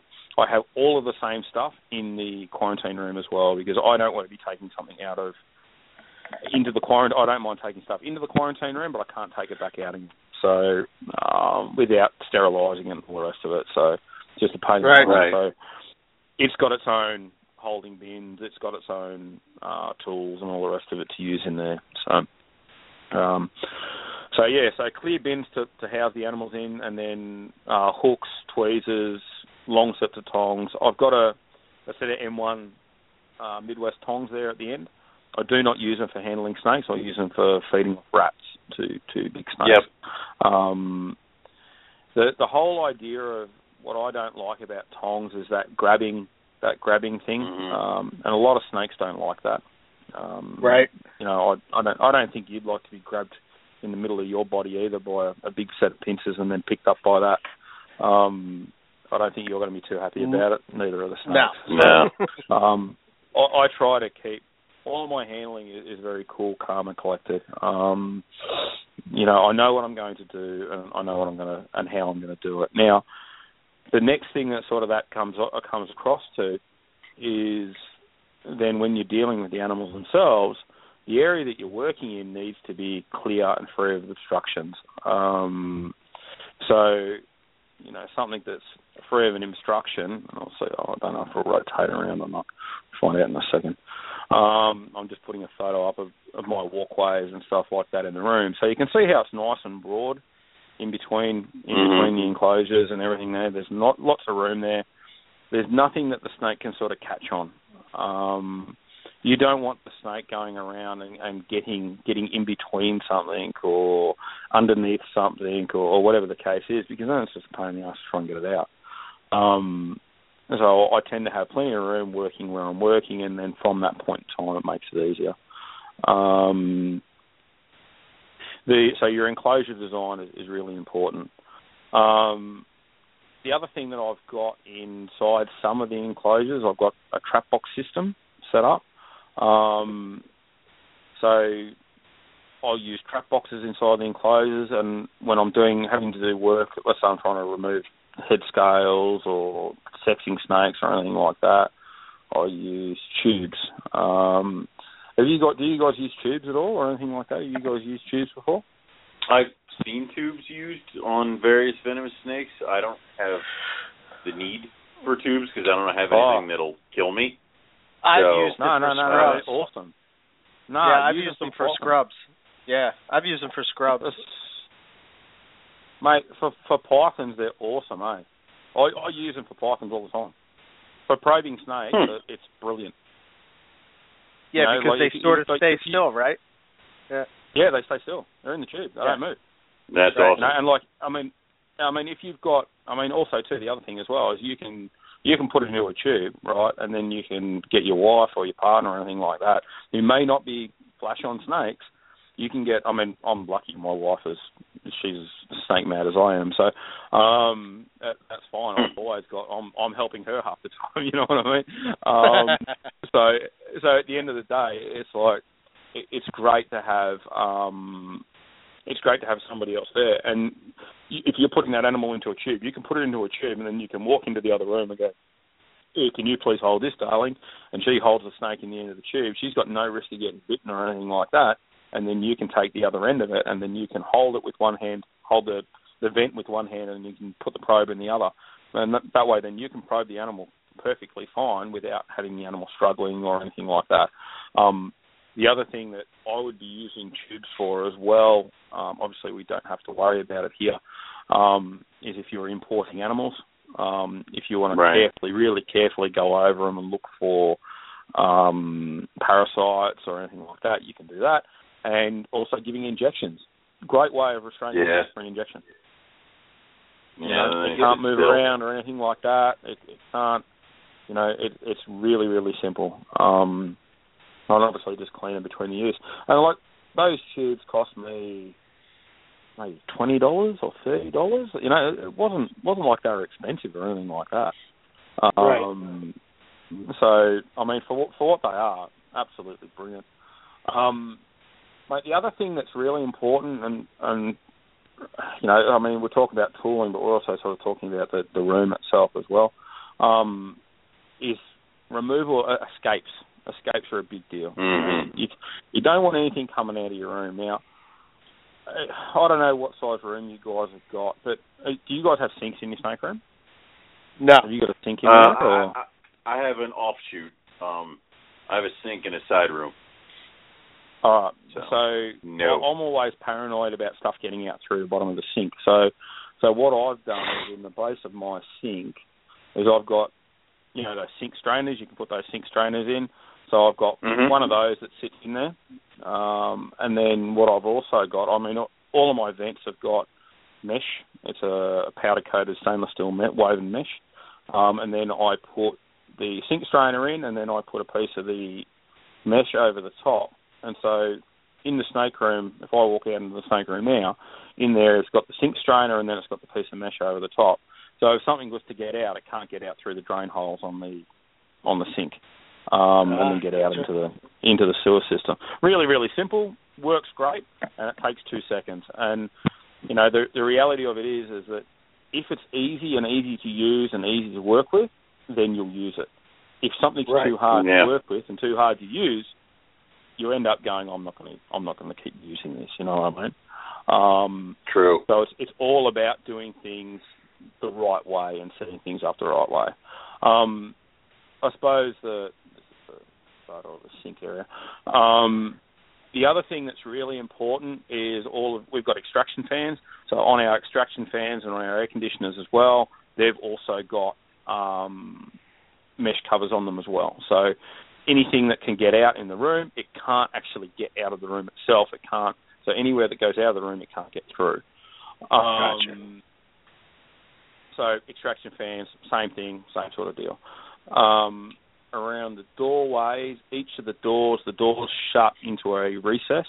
So I've got a stainless steel trim that goes around the door, and that stainless steel trim that goes around the door is what the door shuts against. So when you shut the door, it's shutting up against a piece of stainless steel all the way around. So there's nothing that if it can't get out through the side of the door.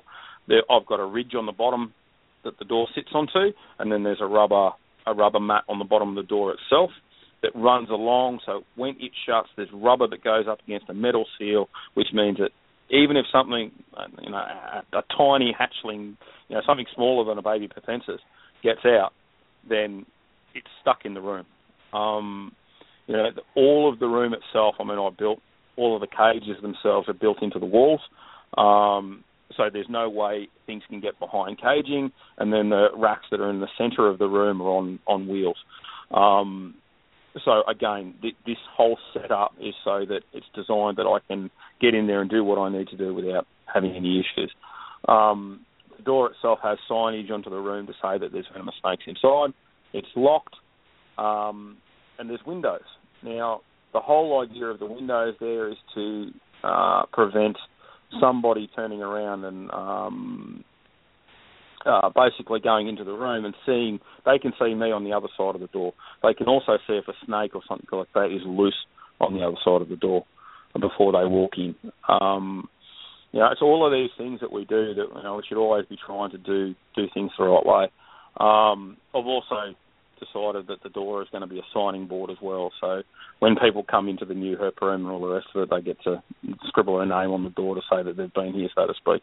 And then hopefully in a few years' time, I can look back and have a few laughs and look at all the people that have scribbled their name on the door. That's cool. The first guy that wrote on the door said that he stole snakes from there. So it looks like that's going to be like a running joke now. There'll be little jokes and things like that they're going to get it put up on there. So, you know, that's the whole idea, having a few laughs and things like that. You know, at the end of the day, I mean, we can do this and still enjoy ourselves as well. You know, it's all about doing things the right way. The entrance into the room, before you get into that room, you can see there's some racks and things like that on the side. I don't like clutter. All of my clutter, all of the stuff that goes inside enclosures, spare food bowls, water bowls, spare tubs, etc., all that sort of stuff is outside the room. I don't want it in the room where I'm working with the animals because, again, it's something that's just going to get in the bloody way. So I've tried to keep it as clear as possible.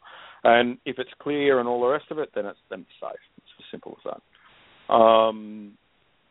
And it's all about safety. It really is. Because at the end of the day, you don't want to go through and get a catheter like I did. That sucks. So yeah, avoid that. Go back from that. So when you're actually pulling the snakes out of the enclosures, generally speaking, there's a couple of different ways that I'll do it. Usually I'll hook and tail. Fast moving elapids and all the rest of it don't tend to always sit on two hooks. So I'll hook the snake up, usually with my right hand because I'm left-handed, and then I'll pick it up by the base of the vent, around the vent, with my left hand, and then I will take it into the bucket or into the bin, let it go into the bin, and then put the lid on the bin, and then I'll go and clean the water bowls and clean the enclosure and all the rest of it. The reverse, you know, take the lid off the bin with the hook in your hand already. Lift the bin lid up, and you bring the bin lid towards you, so you're using it like a shield in case something's coming out towards you. At least you've got something to sort of push it away with, and then you'll hook the snake up and then put it back into the enclosure. Snakes will get into a routine. If you do things the same way and do it at the same time and all the rest of it, they do tend to get into a routine. When they get into a routine, it does make it easier for you as well. My tub racks and things like that, my tubs are probably a little bit different to a lot of the tub styles you guys use. I'm just putting a photo up of one of them now. Most people who have tub racks, they don't have lids on their tubs. Obviously, when you're dealing with venomous snakes, I like having a lid. So you can see there that my tubs have got lids halfway. That I've got a hinge on them halfway, so I can open it out and I can flip the lid up when I want to. And that way, then I don't have an issue with just sliding something out. If I can't see the snake in the back, at least when I open it up, I've got a lid on the top. I can see what's going on. If I just have a conventional tub, then I'm sliding it out. I don't necessarily see what's going on. Do you have clear lids on purpose? Is that? Yes. Yeah, so I can see through them. Right. So I can see through. The other alternative is, and I see that a fair bit, is if you've got tubs like that, is you use a hook and open the tub. You don't pull it out with your hand. You use a hook to pull it out. So you use it. You use a hook to actually slide the tub out if you don't have a lid on the tub. Because I build my own racks and all the rest of it, I just do it that way. I build them with the lid on. I find it better that way. My juvenile stuff, when I'm doing my juvenile caging and things like that, my juvenile racks,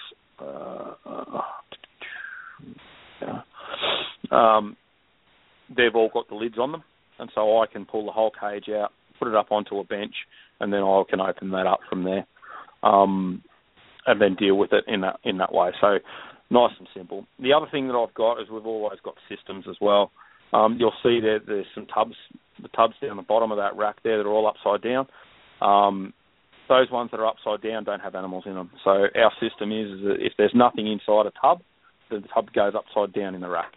So I know for a fact that there's nothing in those enclosures. Smart. I don't need to service them or anything like that. Makes it easy. When I slide those tubs out, the name label is on the top of the tub. So as I get it out, once I've got it out, I can see what's inside it before I open the enclosure. Again, working with these things is because I've got there's two people working with these animals. It's a bit like a zoo system. So you need to have decent signage on your enclosures, and you need to know what's going on in there. We've got a whiteboard that sits above the sink. and any messages to each other can get written on there as well. So let's say, I don't know, you're servicing enclosure and you go, oh yeah, this snake looks like it's going to have a bad shed or something like that. So we'll just write bad shed BHP CageX, you know.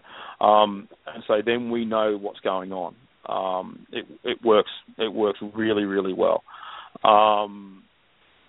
So that works well. I suppose the other thing there as well is our caging, our heating. All of our heating is with heat cords. So the heating isn't inside the enclosure, so we don't have risks of burns or anything like that. The enclosures, the large enclosures that are around the outside, they're all heated with tiles. So there's a heat cord that's set underneath a tile that is siliconed in place. And those tiles then basically act as your thermal sink. So the animal can get heated up by that tile and go from there. There's a service area, which is those white vertical sort of areas in those photos. Those service areas have got is where all the heating is kept. So all the cables and stuff like that are out of the bloody way, and they're not sort of getting in your way when you're dealing with things. You don't want things getting in behind cords and stuff like that. And you know, it doesn't look neat either, and I like things to look neat. Lighting in there, I've got emergency lighting as well as LED light panels. So there's 30 LED light panels running down the length of the room. So it gives me nice even light all the way across. If I have a light panel shit itself, well, it doesn't matter because I've still got plenty of other lights. What I see a lot of people do in their venomous rooms is they have one single light, or they have one light off a circuit. If you're working in that room and then you have a power failure and you've got a Taipan in your hands at night, it's kind of sucky. It's pretty bad. That's not good. Yeah, it's not good. So it's pretty important. Or, you know, if you're using a head torch at night and walking around your room with a head torch because you don't want to disturb their night pattern.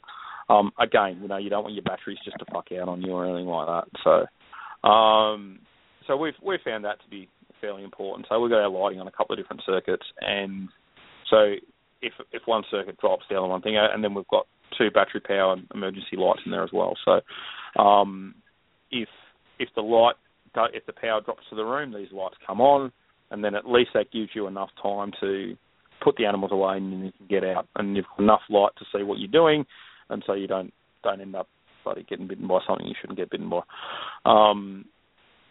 So yeah, you know, that's all stock standard sort of stuff really, but it's stuff that you need to think about. I mean, reality of it is if you're dealing with a python, well, worst case scenario, you're going to cop a bite or something like that. It's just going to suck. It's not going to be great, but at the end of the day, it's not going to kill you. Right. So, yeah, and it also means you don't have to get another catheter. So, you know, there's always bonuses that come to that. Yeah, you just bleed a little bit, Man. So, the other thing I've got on my enclosures, I'm big on ventilation. Many enclosures, I tend to see a lot of the store-bought stuff and even a lot of the tubs and stuff that I see that people do. They don't put enough ventilation in them, you know. And that's, I think, a lot of RIs are a direct result of poor ventilation in enclosures, you know, stuffiness and things like that. I mean, a lot of those tub racks, you know, they set them up so they're about a millimetre down from the top, and you've got a little bit of airflow across the top. All of my enclosures have airflow across the front as well, and then I have a fan in the room that will circulate some of the air as well. So I'm trying to get some air movement around in there, and I don't tend to have the issues with RIs, touch wood, that I had previously because I've pushed on the ventilation side of things. You know, so maybe that's something for other people to think about. So yeah. That's basically it in that regard, in regards to caging.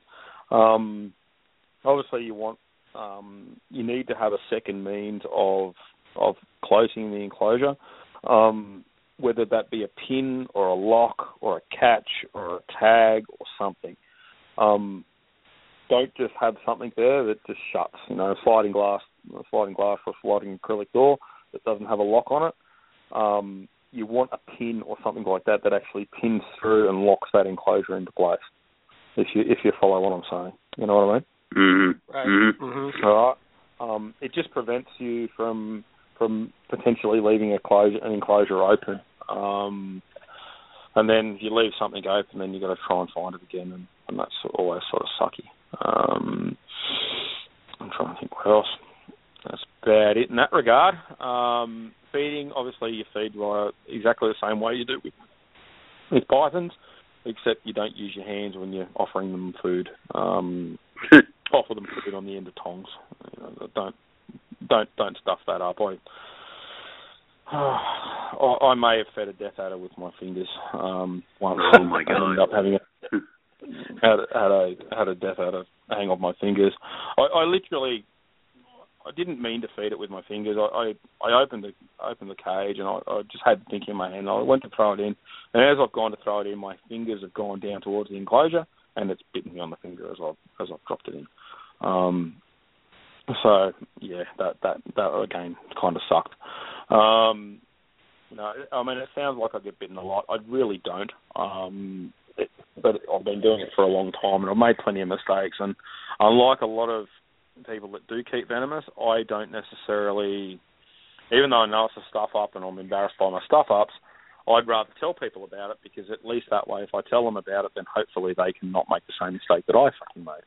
Right. So that's my case on it. Jim Harrison posted something up on Facebook a little while ago. He was using a tube, and he had the tube shatter in his hand, where he had a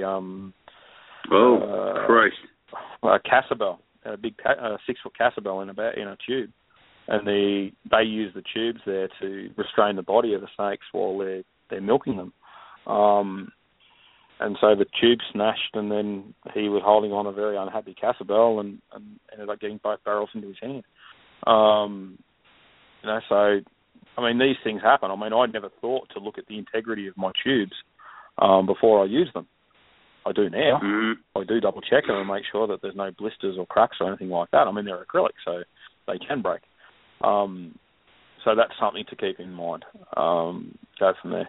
A few other things. I mean, I weigh my snakes fairly regularly as well. When I'm weighing them, I use Ziploc bags. So I'll place them into a Ziploc bag and weigh them. I like keeping an idea of weights on my animals for growth rates. So I'm just weighing a death adder there in a bag. So all of these things, again, using a clear bag when you're weighing things so you can see what's going on. You don't put your fingers at risk or anything like that when you're doing it. So all of these sort of management things are fairly important. When I'm weighing large snakes, I use large Ziploc bags, as opposed to when I'm weighing pythons, where when I'm out in the field, I'll use, pillowcases and things like that, which aren't so much of an issue. So all about those sorts of things. Trap boxes, I'll use trap boxes in some of the faster moving enclosures, faster moving snakes. This is a trap box you can make up for about $3, made out of a couple of margarine containers. Very, very simple. So that's it shut, and that's it open. So basically what you do is you have your margarine container and you have a hole cut in the side of it. And then when you want to go in and actually service the enclosure, you just put another margarine container over the top. It nestles over the top of it, shuts it up, and then the snake can't get out. It's stuck. And then you can go and clean the enclosure. Now that works really, really well with really flighty colubrids and really flighty pythons as well. Works fantastic with those. Now sometimes you get those really nervous hatchlings and things like that really don't like being touched, and they get really runny and stuff like that. Well, there you're not having to touch the babies at all then. You're not stressing them out. You literally lift them out of the enclosure, you can clean the enclosure, put them back in, and they literally don't know what's happened, and they don't stress out at all. So I've done that a fair bit when I've had black-headed pythons that are problem feeders. It's perfect for them. They go in, they feel secure, and that way their hide to them is always secure. Right. Snakes right. trust those hides. If you're ripping those hides out, and then they don't tend to use them. There was a study done out of the University of New South Wales on working with tiger snakes in cover. So what they did is they had these tiger snakes that lived out in pits, and they had 3 pieces of cover inside these pits. Now, what they did is that every day they used to go up and they used to lift the cover that had the cover that was on the left and the cover that was on the right, and they used to always leave the one in the middle. They wouldn't touch it. Even if the ones on the left or the right had better thermoregulatory properties for those snakes, after a while they wouldn't use the ones on the left or the right. They'd only use the one in the middle because they learnt that one in the middle was actually safe. The other two, because they get flipped over, those pieces of cover weren't safe to them. So the animal stopped using those pieces of cover on the side. So, all these little interesting things. So, I mean, if you can make sure that animal feels safe in its hide, especially if you're trying to acclimatise something that's just come over from Indonesia or something like that, you're trying to crack your Moluccan scrubs. If someone's got a Halmahera scrubs, everyone's going to try and crack those. It's all about looking after these animals in such a way that you're de-stressing them as much as possible. Right. And making them feel safe and secure. And if they feel safe and secure, then hopefully they'll breed. So, I mean, there's plenty of things where it's just standard husbandry stuff that you just move across from working with pythons across to elapids. The big difference is just no touchy. Don't put your hands on the bloody snakes. It's just simple as that. Yeah, that makes sense. The other times that I've had some close calls, I haven't, touch wood, as I say this, taking photos. I use a 100mm macro lens when I'm taking my photos. Obviously, you need to be a little bit cautious when you're getting close to bitey snakes for the camera. You don't want to have a snake hanging off your finger while you're trying to focus on the camera. So again, it's something you just got to be careful with. But invariably, I mean, you learn to do all of these things, and they sort of become second nature to you.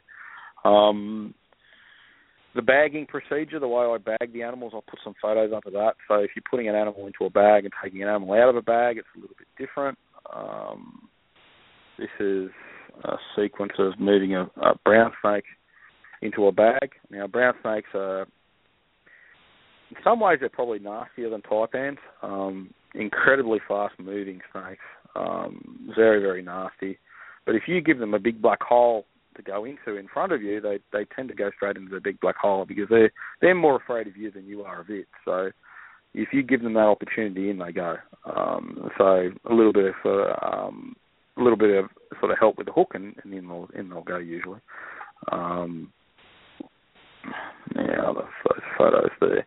Now getting them out of the bag is pretty much the same. I've got safe corners on my bag, so I've got a zip tie in the corner of the bag there, of each of the bags, and that zip tie holds off a section of that bag. Now, just because the snake can't get to that, when you pick that end of the bag up, it can't bite you through the bag. Plenty of people get bitten through bags, which is a kind of bad thing. When I'm tying the bag up, is I will twist the bag up so that the snake can't get out of the bag, and then I'll put the hook across the twist, and then I'll tie it up. So by putting that hook across the twisted area, it means that the snake can't go up into that top of the bag while I'm tying it up. So it keeps it safe. So I think you can see that photo there. Just put up. Just then. Again, I mean, you guys can put these up and show people that. And then we'll transfer over when you're pulling the snake out of the bag, again, you put your hook across, you cut your ties off, and then you can pick it up on the safe corners, and the safe corners you'll see in a second. And then it allows you to then pick that bag up, and then you can either put it into the hoop or you can do what you need to do there. So at least that animal then is then contained and not having any issues.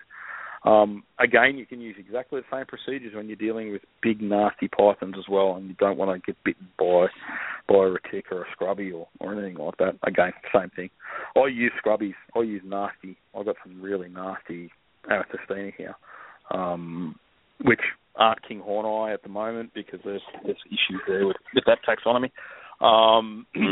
But I can go into that quickly if you like. But I mean, at the end of the day, I use them because they're big and nasty and they strike, and that way then it stops people from wanting to reach in and pick them up.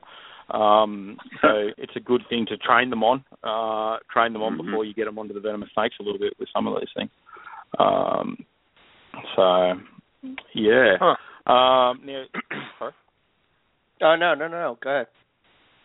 No, you're right, go on. I was just going to ask you, I know we're talking venomous, but you piqued my interest with the Amethystina yeah, what's up with King that? Horneye. Why do I not use King Horneye? Right. Yeah. Okay, so Bennett and Barker did their paper in 2000 on is it Bennett? Bennett? On scrubs. It was a good paper. It was a good paper. They did really well with their Indonesian stuff with Tracia and Classilepis and all the rest of it. But when they got onto the Torres Strait Islands, and they were the only Torres Strait Islands in Australia, there was a name that was done in 1931 called Morelia clarkii. And that's described from one of the islands of the Torres Strait. Now, the Torres Strait, if you're not familiar, is the group of islands that goes between the Queensland mainland, so the mainland Australia, and New Guinea. So there's a dotted an array of islands in there. So that name is actually earlier by 2 years than King Horneye. So chances are that the Australian animals are, if they're the same as the ones that are on the Torres Strait, are going to be clarkii as opposed to King Horneye. Okay. But they did not examine any animals from that island in their study. So they just assumed that clarkii was a synonym of Amethystina and not a synonym of King Horneye. Okay, so it would either mean that it either means that in Australia we actually have two species of scrubbies because Torres Strait Islands is part of Australia. Right. So we either have King Horneye and clarkii, or we have King Horneye, or we don't have King Horneye at all and we only have clarkii, or we have Amethystina. So at the moment, because they haven't really answered that question, we don't know. So at the moment, we'll continue to say that we've got Amethystina, and that's why Hal Cogger has stuck with Amethystina as opposed to picking up using King Horneye or clarkii, because there's just not the evidence there. The other problem is that when you read that paper, they don't actually give a clear key on how to tell the difference between King Horneye, clarkii, and Amethystina. It just said, if it's from here, it's this. But they didn't examine that, and that's the problem. So that's why there's a number of people, myself included, are refusing to use King Horneye for the Australian scrubbies. Until there's more information done and we know what's going on the Torres Strait Islands, we'll stick with using Amethystina for now. So I personally think that most likely it's going to be clarkii. I doubt that there's been enough pressure on evolution in these evolutionary lineage of scrub pythons that there's been enough to speciate a new species of python between the Torres Strait Islands and Australia. So I think that the Australian animals will probably end up being clarkii. Okay. If that makes sense. Okay. Yeah. Interesting. So it's just a lack of further research. So until there's further research, I'm just going to err on the side of caution. But Australian scrubbies different to the ones in southern Papua? Yes, most likely they are.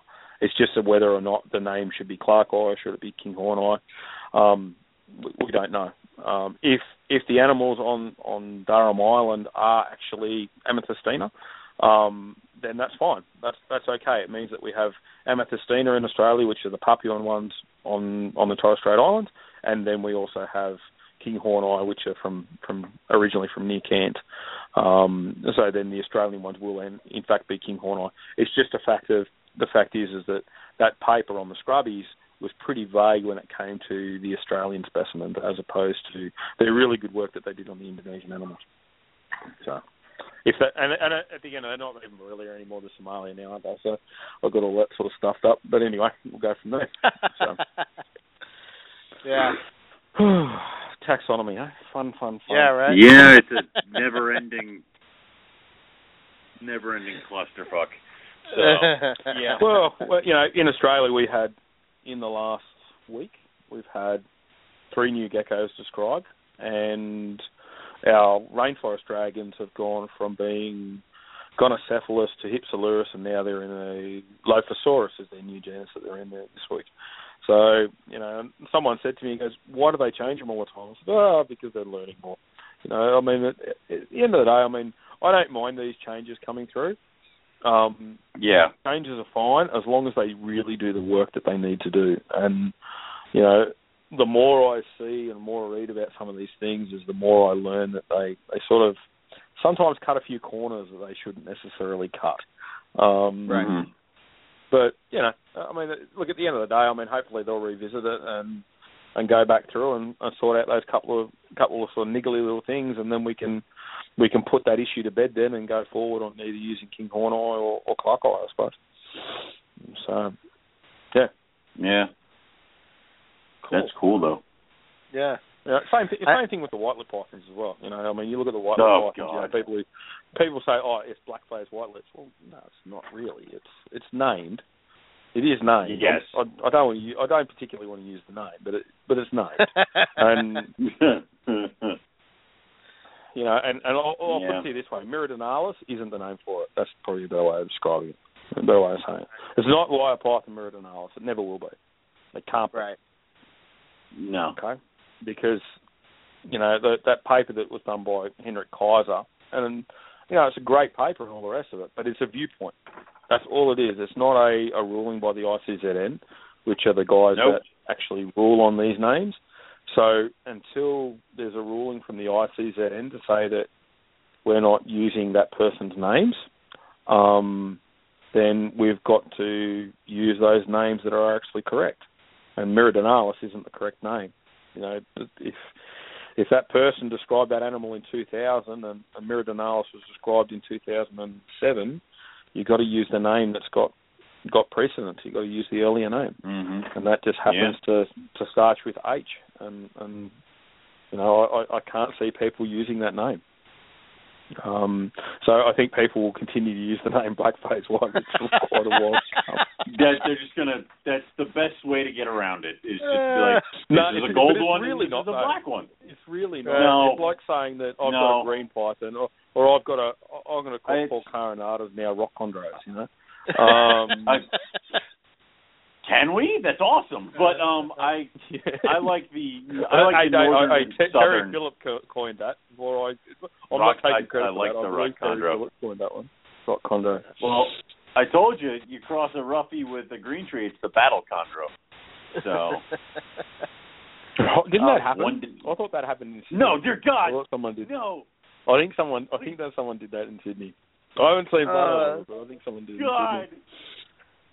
It's been done, Owen. Two boy, yeah. Don't send me pictures, Scott.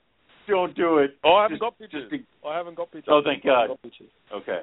I haven't got pictures. I heard a while ago that it was done in Sydney. So, whether or not it actually happened or not, I don't really know. See, and I've told numerous people, because somehow I get all the roughie questions from random people here. They're always like, what do you think the crosses would be? I'm like, listen, if you crossed a rough scale with anything under the sun, and the rough scales follow through, then everybody will breed a rough scale to anything. But if it's not a rough scale on the other end, no one's going to care. No one's going to give two shits about it. It's going to be a funky-looking green tree python, and that's it. And nobody's going to care. So it depends on what time of the night though you look at it. Because I wonder if so do yours change colour? I mean, my roughies change colour. They do. They really do. Even though I have them like inside, and there's no like sunlight, but they're like a lighter brown during the daytime, and then at night they're just like a dark kind of like brownish red, and their eyes look brighter at nighttime when they're scary. See, in the roof of I'll go back to my room here for a second, which I'm pretty proud of because I spent a fucking shitload of time building this bloody thing. In my rooms, I've got what do you call it? I've got I put windows into the ceiling, so I've got moon phases and things like that in the ceiling there. Now that put up, you can actually see that little bright white thing there. That's a window up to the sky. The roughy cages are directly below that, right? So you can see the roughy cages there that are sitting there, right?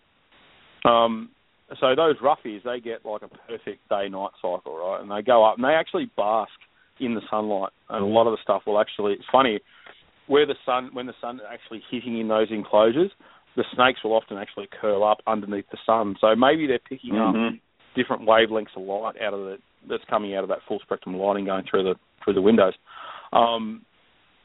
So they'll use that, but then I walk into the room at night because the roof is black as the ace of spades at night. You walk in there. I'll walk in there with a head torch on. I'll go in and I'll look at the roughies, and they're gone from these dark brown, fairly low contrast animals to all the silver coming out and just looking absolutely amazing. So I suppose that then begs the question: is if they're hybridized with something else, do they then, or will they then, in fact, actually have? Will they change colour at night? The hybrids, like the roughies do. I don't know. I'm not doing it though. Because that'd be so. I'm not. I can't do it. So I would say that someone else should. I would say that you don't really see that. Like I haven't noticed that with. I noticed that IJs kind of do the same thing, but when you do IJ crosses, I don't see that. Oh, okay. All right. Because Owen Pelly's do it. Yeah. Owen Pelly's go from being to like drab and brown during the day to like silver and brown at night. It's really stunning in those. I don't know why, but I do. Well, hopefully I get to play with them in a couple of weeks. So that's awesome. Hopefully you've been convinced to bring them down. We're there's a few of us giving talks, and we're going from there while we're giving these talks. Hopefully he's going to bring one of them down. So if he brings one of them down, I've told him that I've got to get photos of the yes, play with it. Yes. So if you guys get all these, if MPR chat starts getting all these photos of me standing there giving you guys the bird while I'm holding an old Pelly python, understand why. Well, and it's the funniest thing because like I know when the Australians are going off on the chat because all of a sudden it'll be like, what is it, like 4 a.m. here, and my phone starts vibrating across my end table, and I'm like, what's going on? I'm like, Scott is just blowing pictures out of nowhere.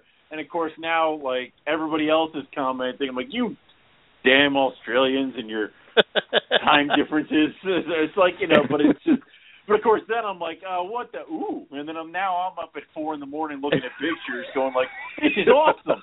So, yeah.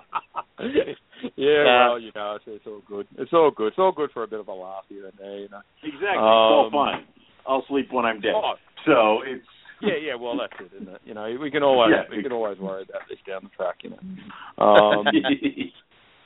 it's fucking wild, isn't it? I mean, the thing is that what I find really interesting is looking at some things and then going, shit, how different is that compared to, or how similar is that compared to what's going on over there? There's all these, there's things that are very different and there's things that are very similar, and it's it's all not quite the same as each time. It's always a bit different. So, so what I might do is I'm going to put up some photos of some fuck ups. That might be interesting. Let's all lose our appetites now. So this is a photo. The first one I'm going to put up is a photo of serum sickness. So that is as it looks. What the hell is going on with your legs? So that's an allergic reaction. They're not my legs. They're not my legs. They're someone else's legs. But that was due to a bite from a death adder. Is that an allergic reaction to the serum or to? Yeah, to the serum, I believe. That one was. Okay. What else have we got? Jesus. This is a mild one. So you can see all that purple there, he ended up losing. Oh, wow. Scott, there was this Yeah. I don't know who it was here, but it was some guy who posted online. He got bit by like a rattlesnake or something, and he kept posting on Facebook the progression of the bone in his finger and popping out of the his bone hand washed out of the street. Yeah. and dissolving. And I'm like, what the hell is wrong with you? And he's like, next 3 days it'll probably be gone. I'm like, your hand is dissolving. It's like, there's like what the hell would possess? Like, I assume you have some really weird venomous people over in Australia that do this kind of stuff. Have you guys heard of a guy by the name of Neville Burns before? Maybe you might have heard of him. I know he's come over there a couple of times. I think so. Yeah. Neville's a good mate of mine. And anyway, so I was doing, when I did my Lapper book not too long ago, I said, I want a photo of your hand, Neville. And he goes, oh yeah, no worries. And he put down his left hand, and he goes, yeah, take a photo of that. And I go, mate, not that one. I want to take a photo of the other hand. And so here's a photo of his other hand. And I said to him, he goes, well, why do you want to take a photo of that one? It's missing a bloody finger. And I said, well, I want to tell people that, it's not always fucking roses. But, that was from a bite from a red belly black, and that isn't that bad, apparently. Apparently, we call them not too bad. But yet the guy's missing a bloody finger. I kind of say that's reasonably bad, That's on the bad scale. That's kind of up there. You're missing a part of your body.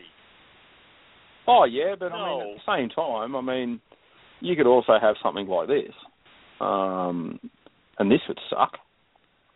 I don't want to bite like that. Ooh. Oh that's from a fucking. God. That's from a python. That was from a scrubby, apparently. That one. See, this is why I don't want scrubs anymore. It's like right there, right there. I'm good. Don't pull away. I'm good. Don't pull away. Yeah, don't pull away. Don't fight it. Let the thing chew on you until it's done. Then pull it off. Oh. Don't pull away. God. No, a credit card. Damn. Slide a credit card in between them, and that way then you can solve. Actually, I got have you guys heard of Romulus Flicker? He's a guy from India. Does a lot of stuff with cobras. Did this 1 million snake bite sting and Madras crocodile bank founder and all that sort of stuff. Yeah, I know. Mate, he's won a fucking Emmy, dude. Like, he's a fucking cool dude. The first time I've ever been out in the field with a guy who's won an Emmy. It was pretty cool. Anyway, so he was telling me about working with king cobras, and king cobras, they're designed to eat snakes. They mainly eat snakes. So they've got this incredible draw pressure time. What they ended up doing is they carry acrylic discs in their pocket. So if a snake bites them, they had these acrylic discs, and they could slide the acrylic disc between the person's hand and the snake's jaws, so they could separate them off, so they could then get their hand out without bloody ripping their hands out to bits. And I was thinking about that, and I'm like, I've made up a set, and I'm going to have a set in my snake room now, so that if I get bitten by a python or something like that, I can slide these acrylic discs in, and then I can actually get my hand out without tearing at the fucking shit. So I think it's an awesome idea. But yeah. So anyway, going back to the scariness. So I'll put a photo up now of a bite that I copped. So I think we'll do it this way. All right. So this is about 15 minutes after the bite. Now, this is from something that's mildly venomous and not meant to really do anything to you. I was a bit younger and fitter back then when this happened. So you can see my ring finger there on my right hand is quite swollen. And I'm sort of giving you the comparison there, thinking, oh, yeah, it's all right. This isn't too bad at that point in time. And then about 5 minutes later, I started feeling a bit itchy. Now, I didn't think it was too bad at that point. You can see my arms all breaking out into hives. Hives, yeah. And I'm thinking, oh, yeah, that kind of sucks. And then I'm going, I feel really itchy now. And then that happened. If this doesn't freak people out, I fucking don't know what will. So my whole What the hell? Now we're fucking 250 kilometres from anywhere. Right, we're out in the scrub, so I'm starting to freak out a little bit at this point in time. I would, but I wasn't telling people because I was struggling to breathe. All right. Oh God. And then this happened. So it'll come up in a second. Oh, okay. You look like you just got punched in the face several times. Yeah, so my eyelids have now swollen and are shutting. My lips have gone blue. My nose and all that stuff, my whole sinuses are completely blocked. And my airway is closing at that point in time. Oh, God. Oh, yeah, don't panic. Yeah, you keep calm. So all is well. I'm going in anaphylactic. I'm in anaphylactic shock at that point. Holy crap! Yeah, it kind of fucking sucks. 20 minutes later, I've heard anaphylactic sucks. 20 minutes later, I calmed myself right down and just sort of concentrated on my breathing. 20 minutes later, I'm still feeling like shit, but I'm nowhere near as bad. Yeah. And then 16 hours after the bite, I'm not dealing with anaphylaxis anymore. I just got really swollen it. So that wasn't too bad. I mean, that didn't hurt. That was all right. Just got puffy and all the rest of it. It made it really difficult catching snakes. When I got to that point, so I'd gone from looking like death to sort of coming back to half normal. At that point in time, I said, "No, fuck going to the hospital. Let's go chasing more snakes." So we went out and started chasing snakes again. The problem was I kept trying to grab shit with my right hand, and my hand couldn't close. It was too swollen to close. So that kind of fucking sucked. I ended up going in the drink because I couldn't grab onto a tree branch as I was going along. I tried to grab a brown snake. I grabbed the brown snake by the tail, and as I've gone to grab the brown snake, that was fine, but I lost my footing. And as I've gone to grab a tree to stop me falling into the river, my hand didn't close around the tree, and so I ended up going into the river with the brown snake on my left hand.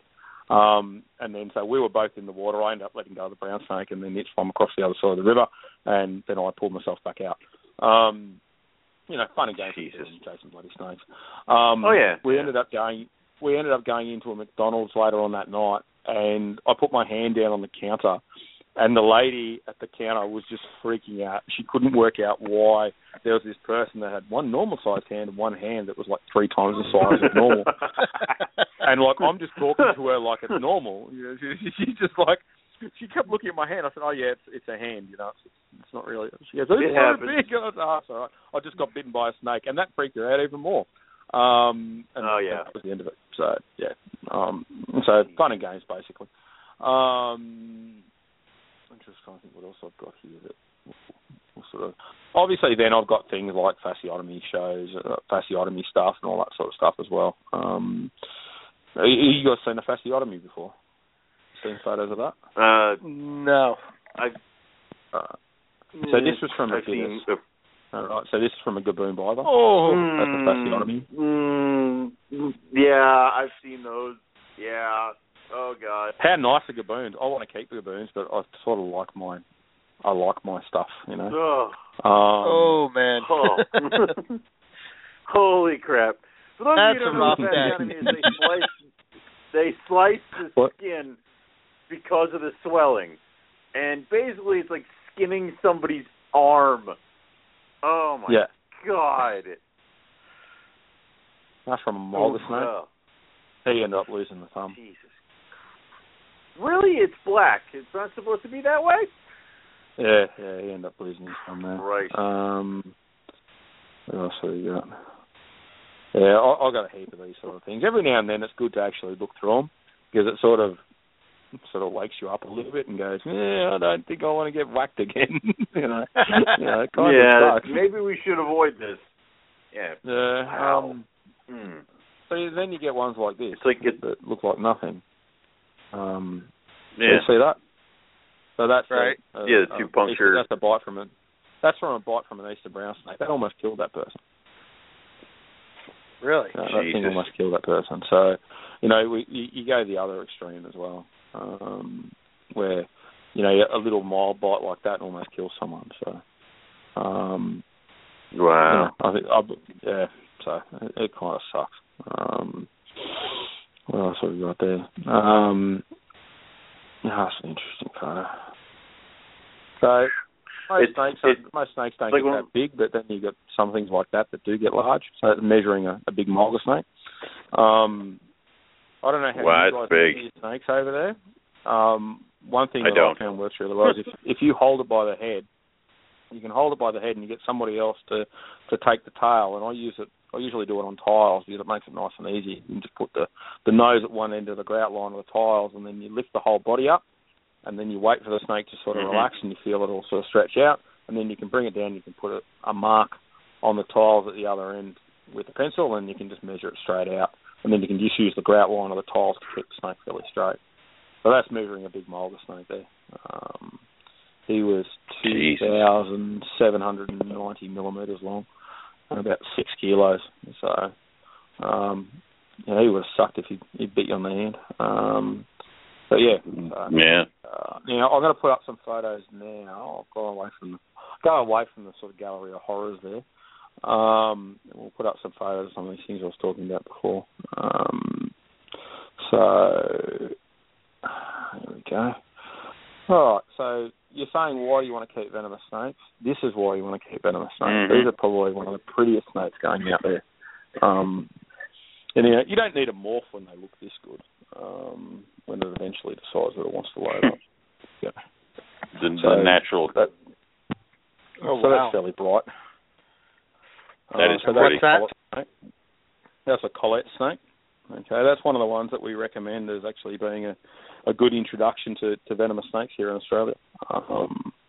Beautiful snakes. Pretty, not too bad when it comes to toxicity. Mycotoxins, neurotoxins, hemotoxins, that sort of thing. But it's nowhere near as bad as it could be. Chances are you're going to know about it and it's going to really knock you around, but it probably won't kill you. The other option, if you're not going to keep those as a first one, the other one that a lot of people use are these things, which are probably my favourite venomous snakes. These are line ball with coastal taipans for me as being my favourite. Absolutely gorgeous, and you can't really go past black and red. So that's a fairly nice example of a red-bellied black snake. Again, not that toxic, fairly laid back, fairly well mannered sort of snakes. And go from there. Where is that thing? Is that what you're looking for in a beginner venomous? Something that's not very toxic and is a little bit more laid back, Yeah, you want something that is not to kill you all the time. Can do it. Yeah. Yeah, I mean, look, it can't. Look, don't get me wrong. I mean, you're going to know about it if it bites you. But it's not like getting bitten by a taipan or something like that. This is a spotted black snake. This is the one that gave me all that grief back in 1996. They come in a few different colour phases. That one happens to be a black one.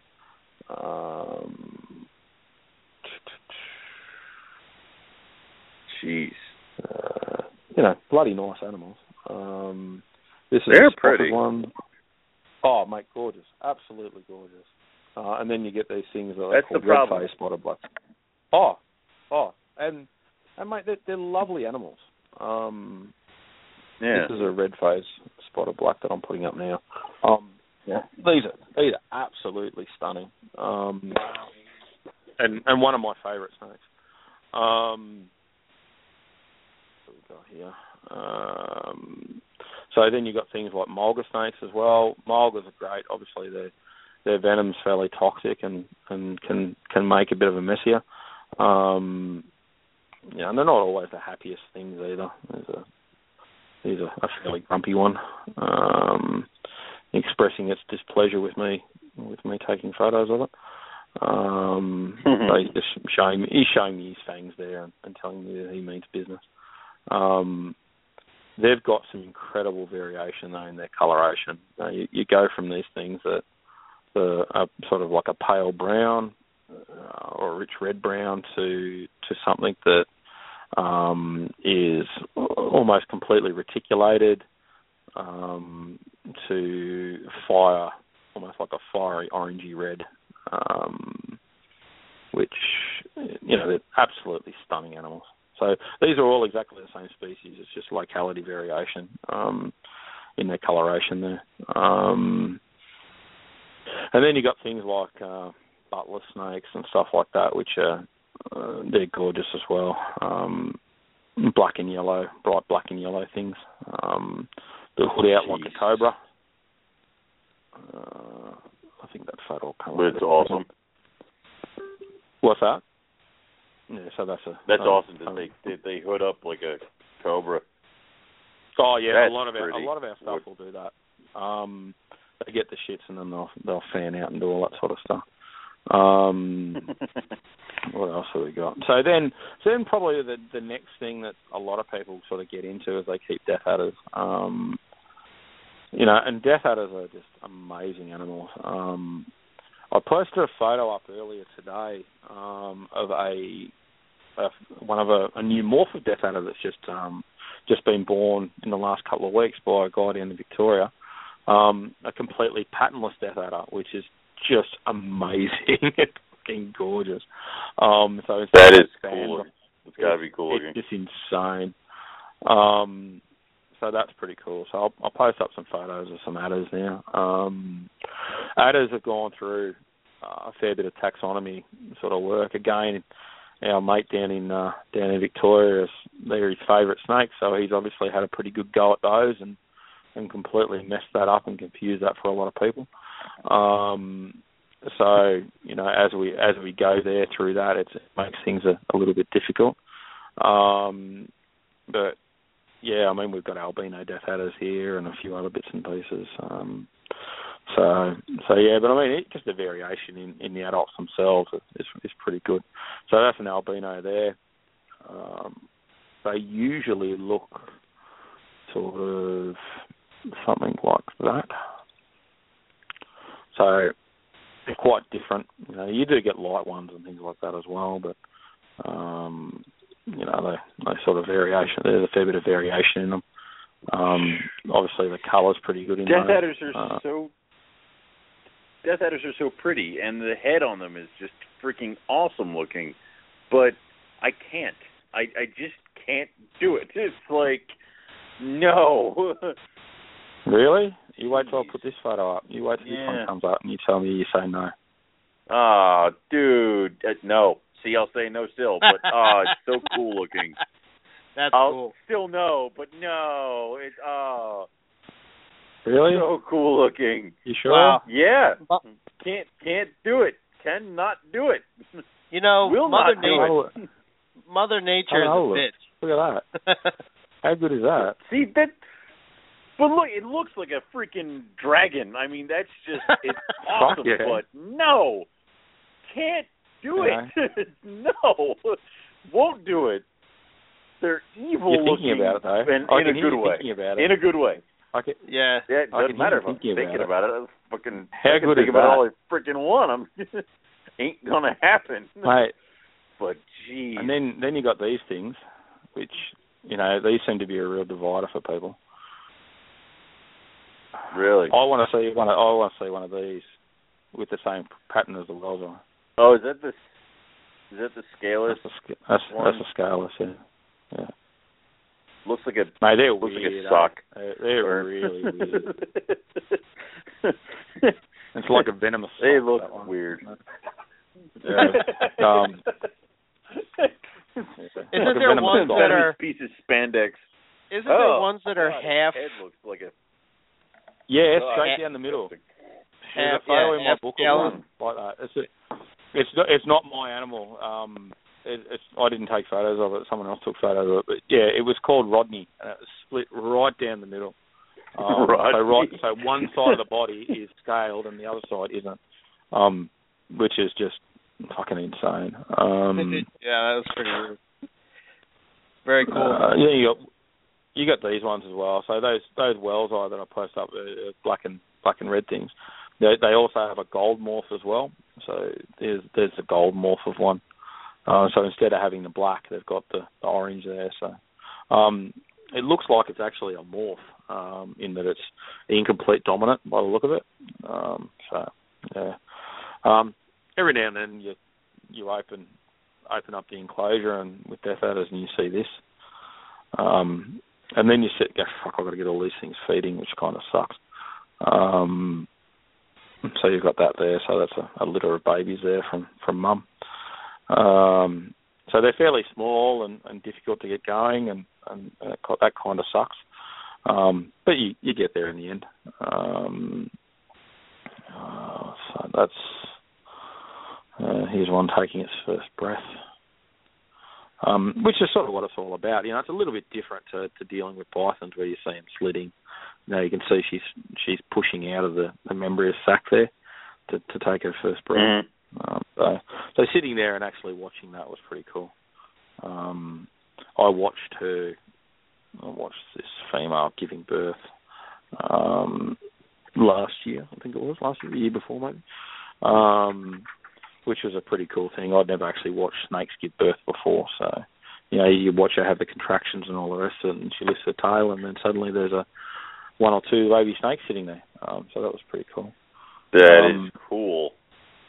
This is an albino common Death Adder, so this is a different species to the other albino that I posted up before.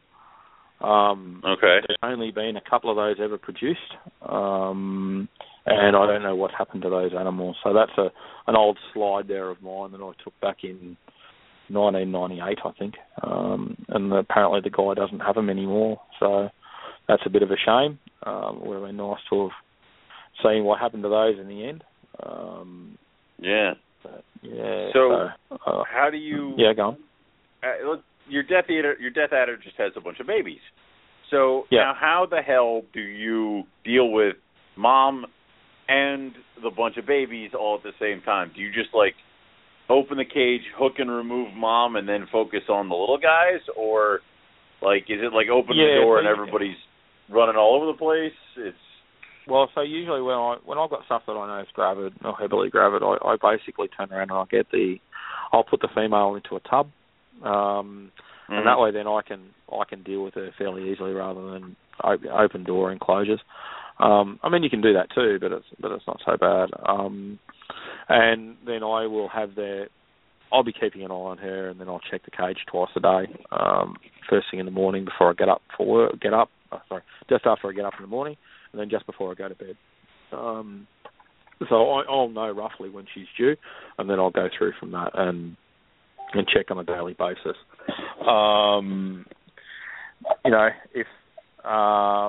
And then from that, we'll go from there, and then basically just hook out the female once she's finished giving birth, hook her into another tub just in case there's any stragglers, and then go from there, and then start hooking out in each individual baby, and then I'll set up in each individual baby in its own tub as I go. So I'll have all of the tubs sitting there next to me, and then as I hook out a baby goes in, I'll sex it, and then I will write on it what species it is and what sex it is, and then I will put I've got those removable book labels. You can put the labels inside if you're eating or something like that.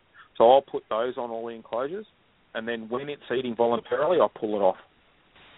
So if it's got a tag on it, and I know it's not, if it's got a tag on it, one of those tags on it, it means that it's not feeding voluntarily for me. So it means that I've got to fuck about with it and get it going. As soon as it's eating voluntarily, that tag comes off and go from there.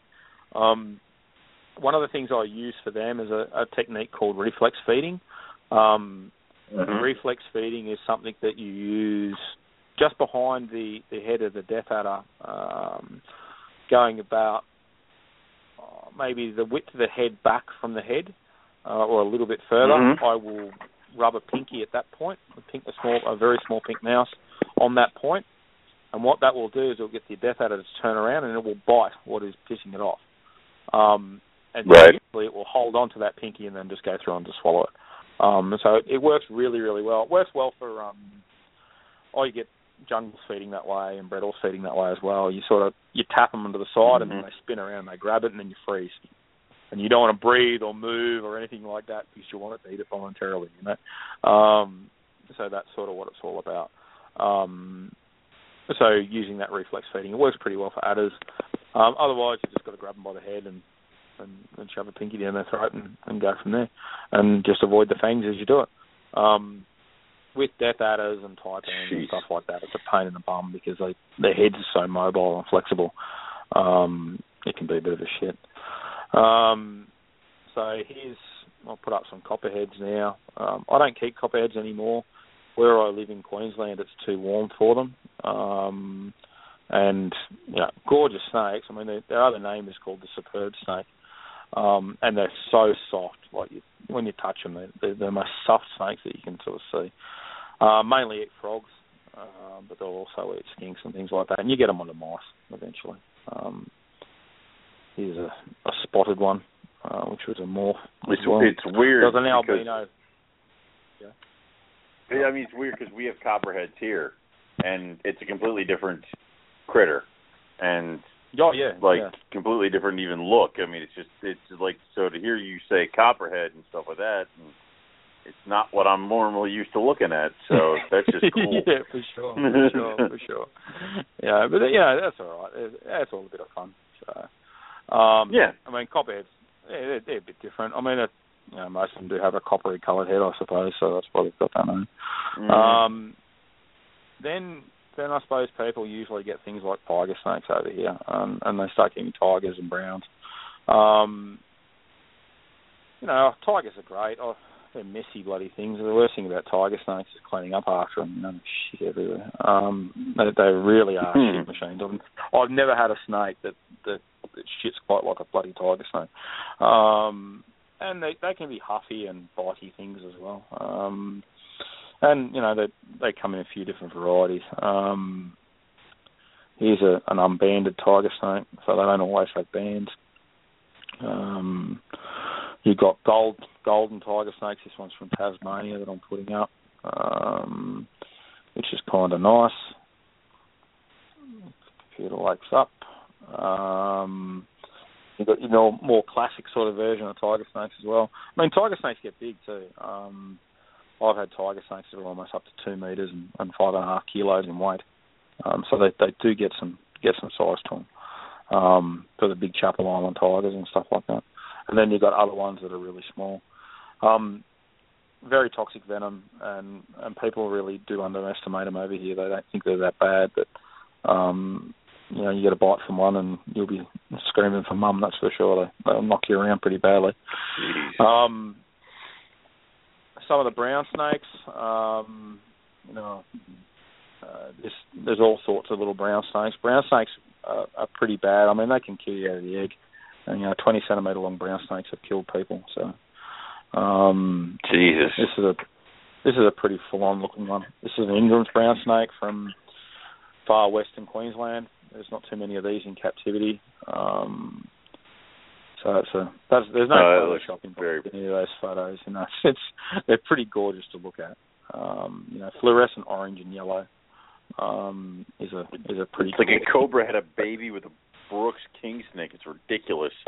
It's like that's insane. You can see how much that snake was really happy with me when I was taking the photos of it. Of course. So here's a photo of Mum, right? And you look at the photo of Mum and you're just like, oh my God, that came out of that. The parents don't necessarily look too great. They're pretty rough looking things.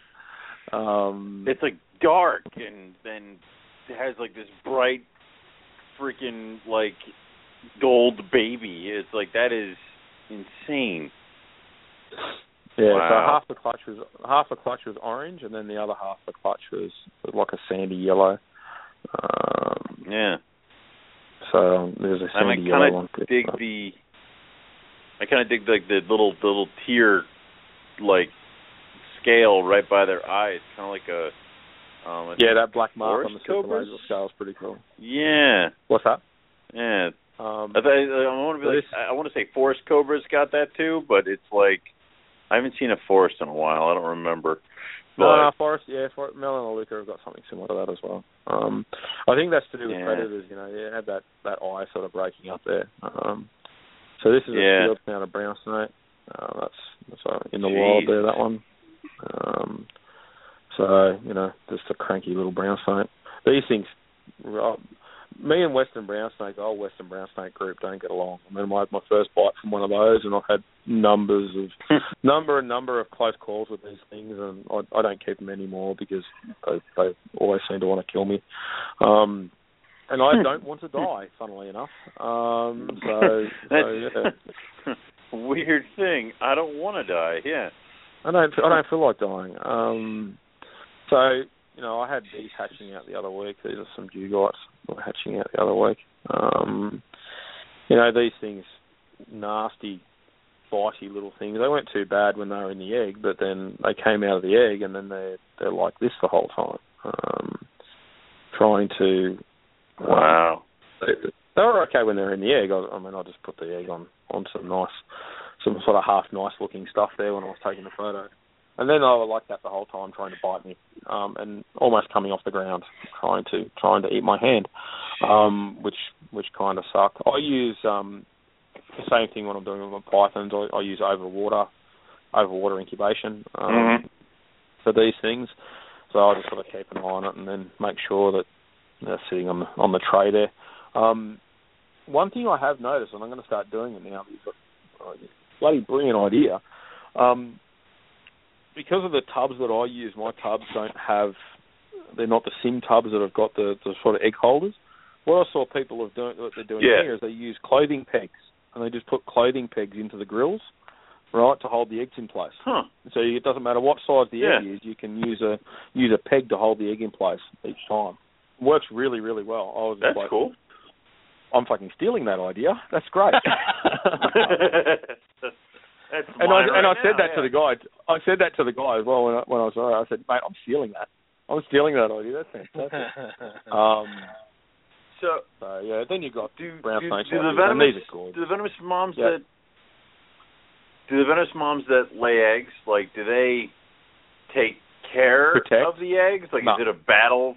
Yeah, is it a battle to go get them, or do you just kind of? No, not do they not give a crap? Ones. No, apparently king cobras will protect their nest. The females will protect their nest. They do, but not that sort of thing. So cool. Yeah, eastern brown snakes. They're probably one of our most.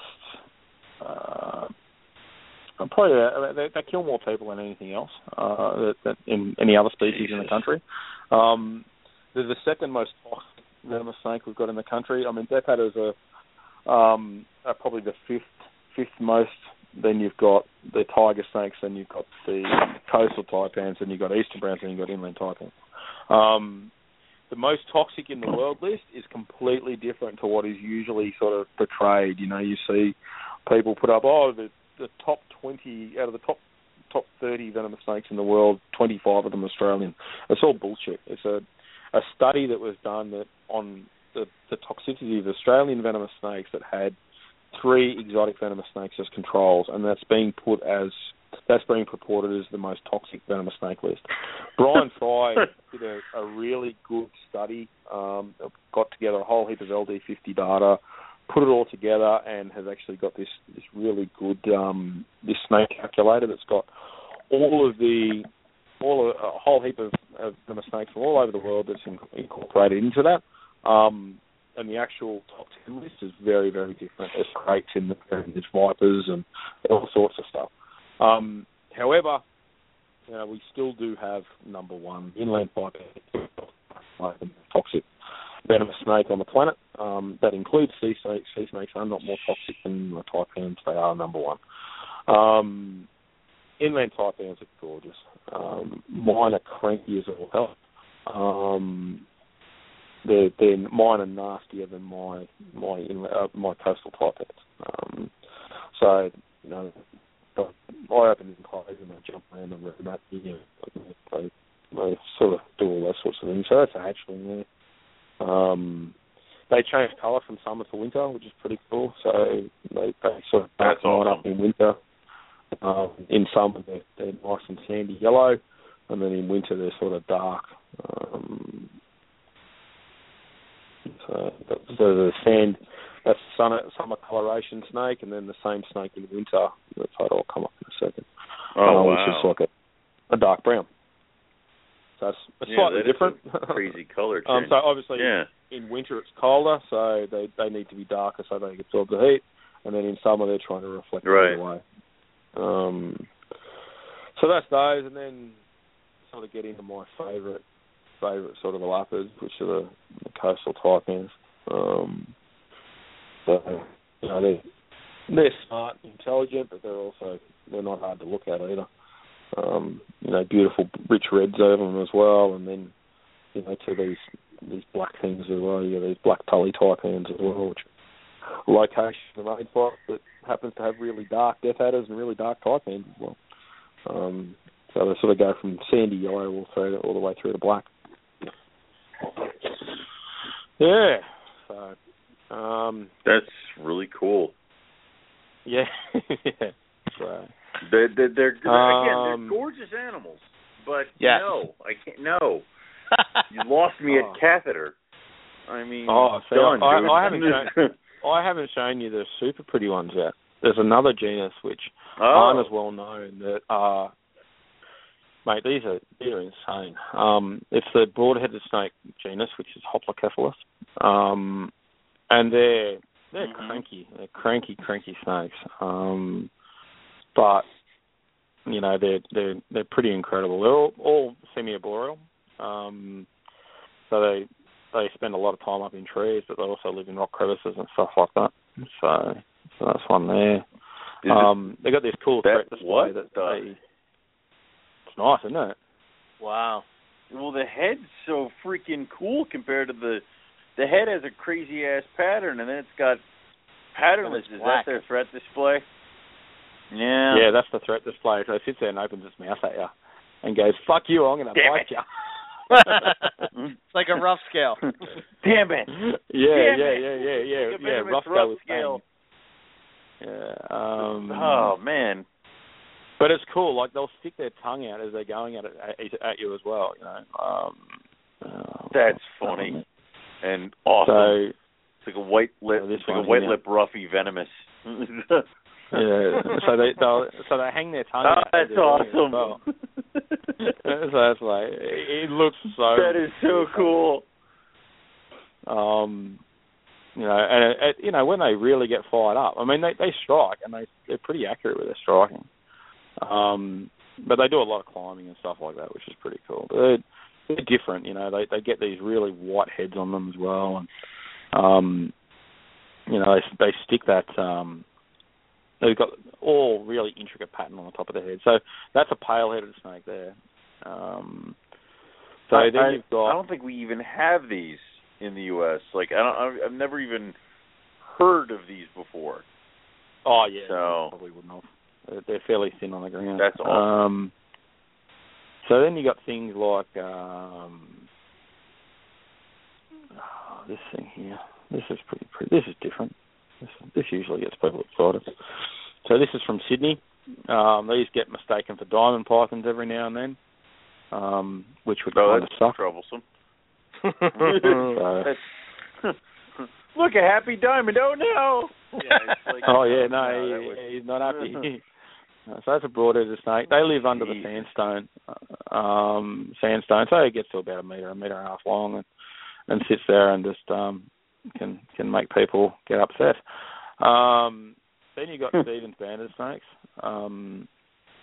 So not all Stevens banded snakes are banded, but they usually look like this, which are, again, you know, gorgeous animals. Yeah, pretty and all the rest of it.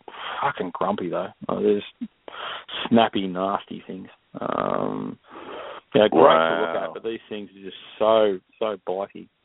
and the anti-venom doesn't really work for them. Oh, good. Yeah, so that kind of sucks. So you don't want to be done by them. There's another one there. And yeah, I mean, someone made the comment, am I putting all my photos up? I've got 11,000 photos on this computer, so I'm not putting anywhere near all my photos up. Yeah, we don't have that much time. But but these are just a few things. And I suppose with you guys being in the States, it's so, a lot of this stuff is fairly far removed. So this is an unbanded Stevens banded snake, so it's a little bit different. So they've still got all the funky head patterning, but they don't have anything on the body, which is a bit different. So that's basically it.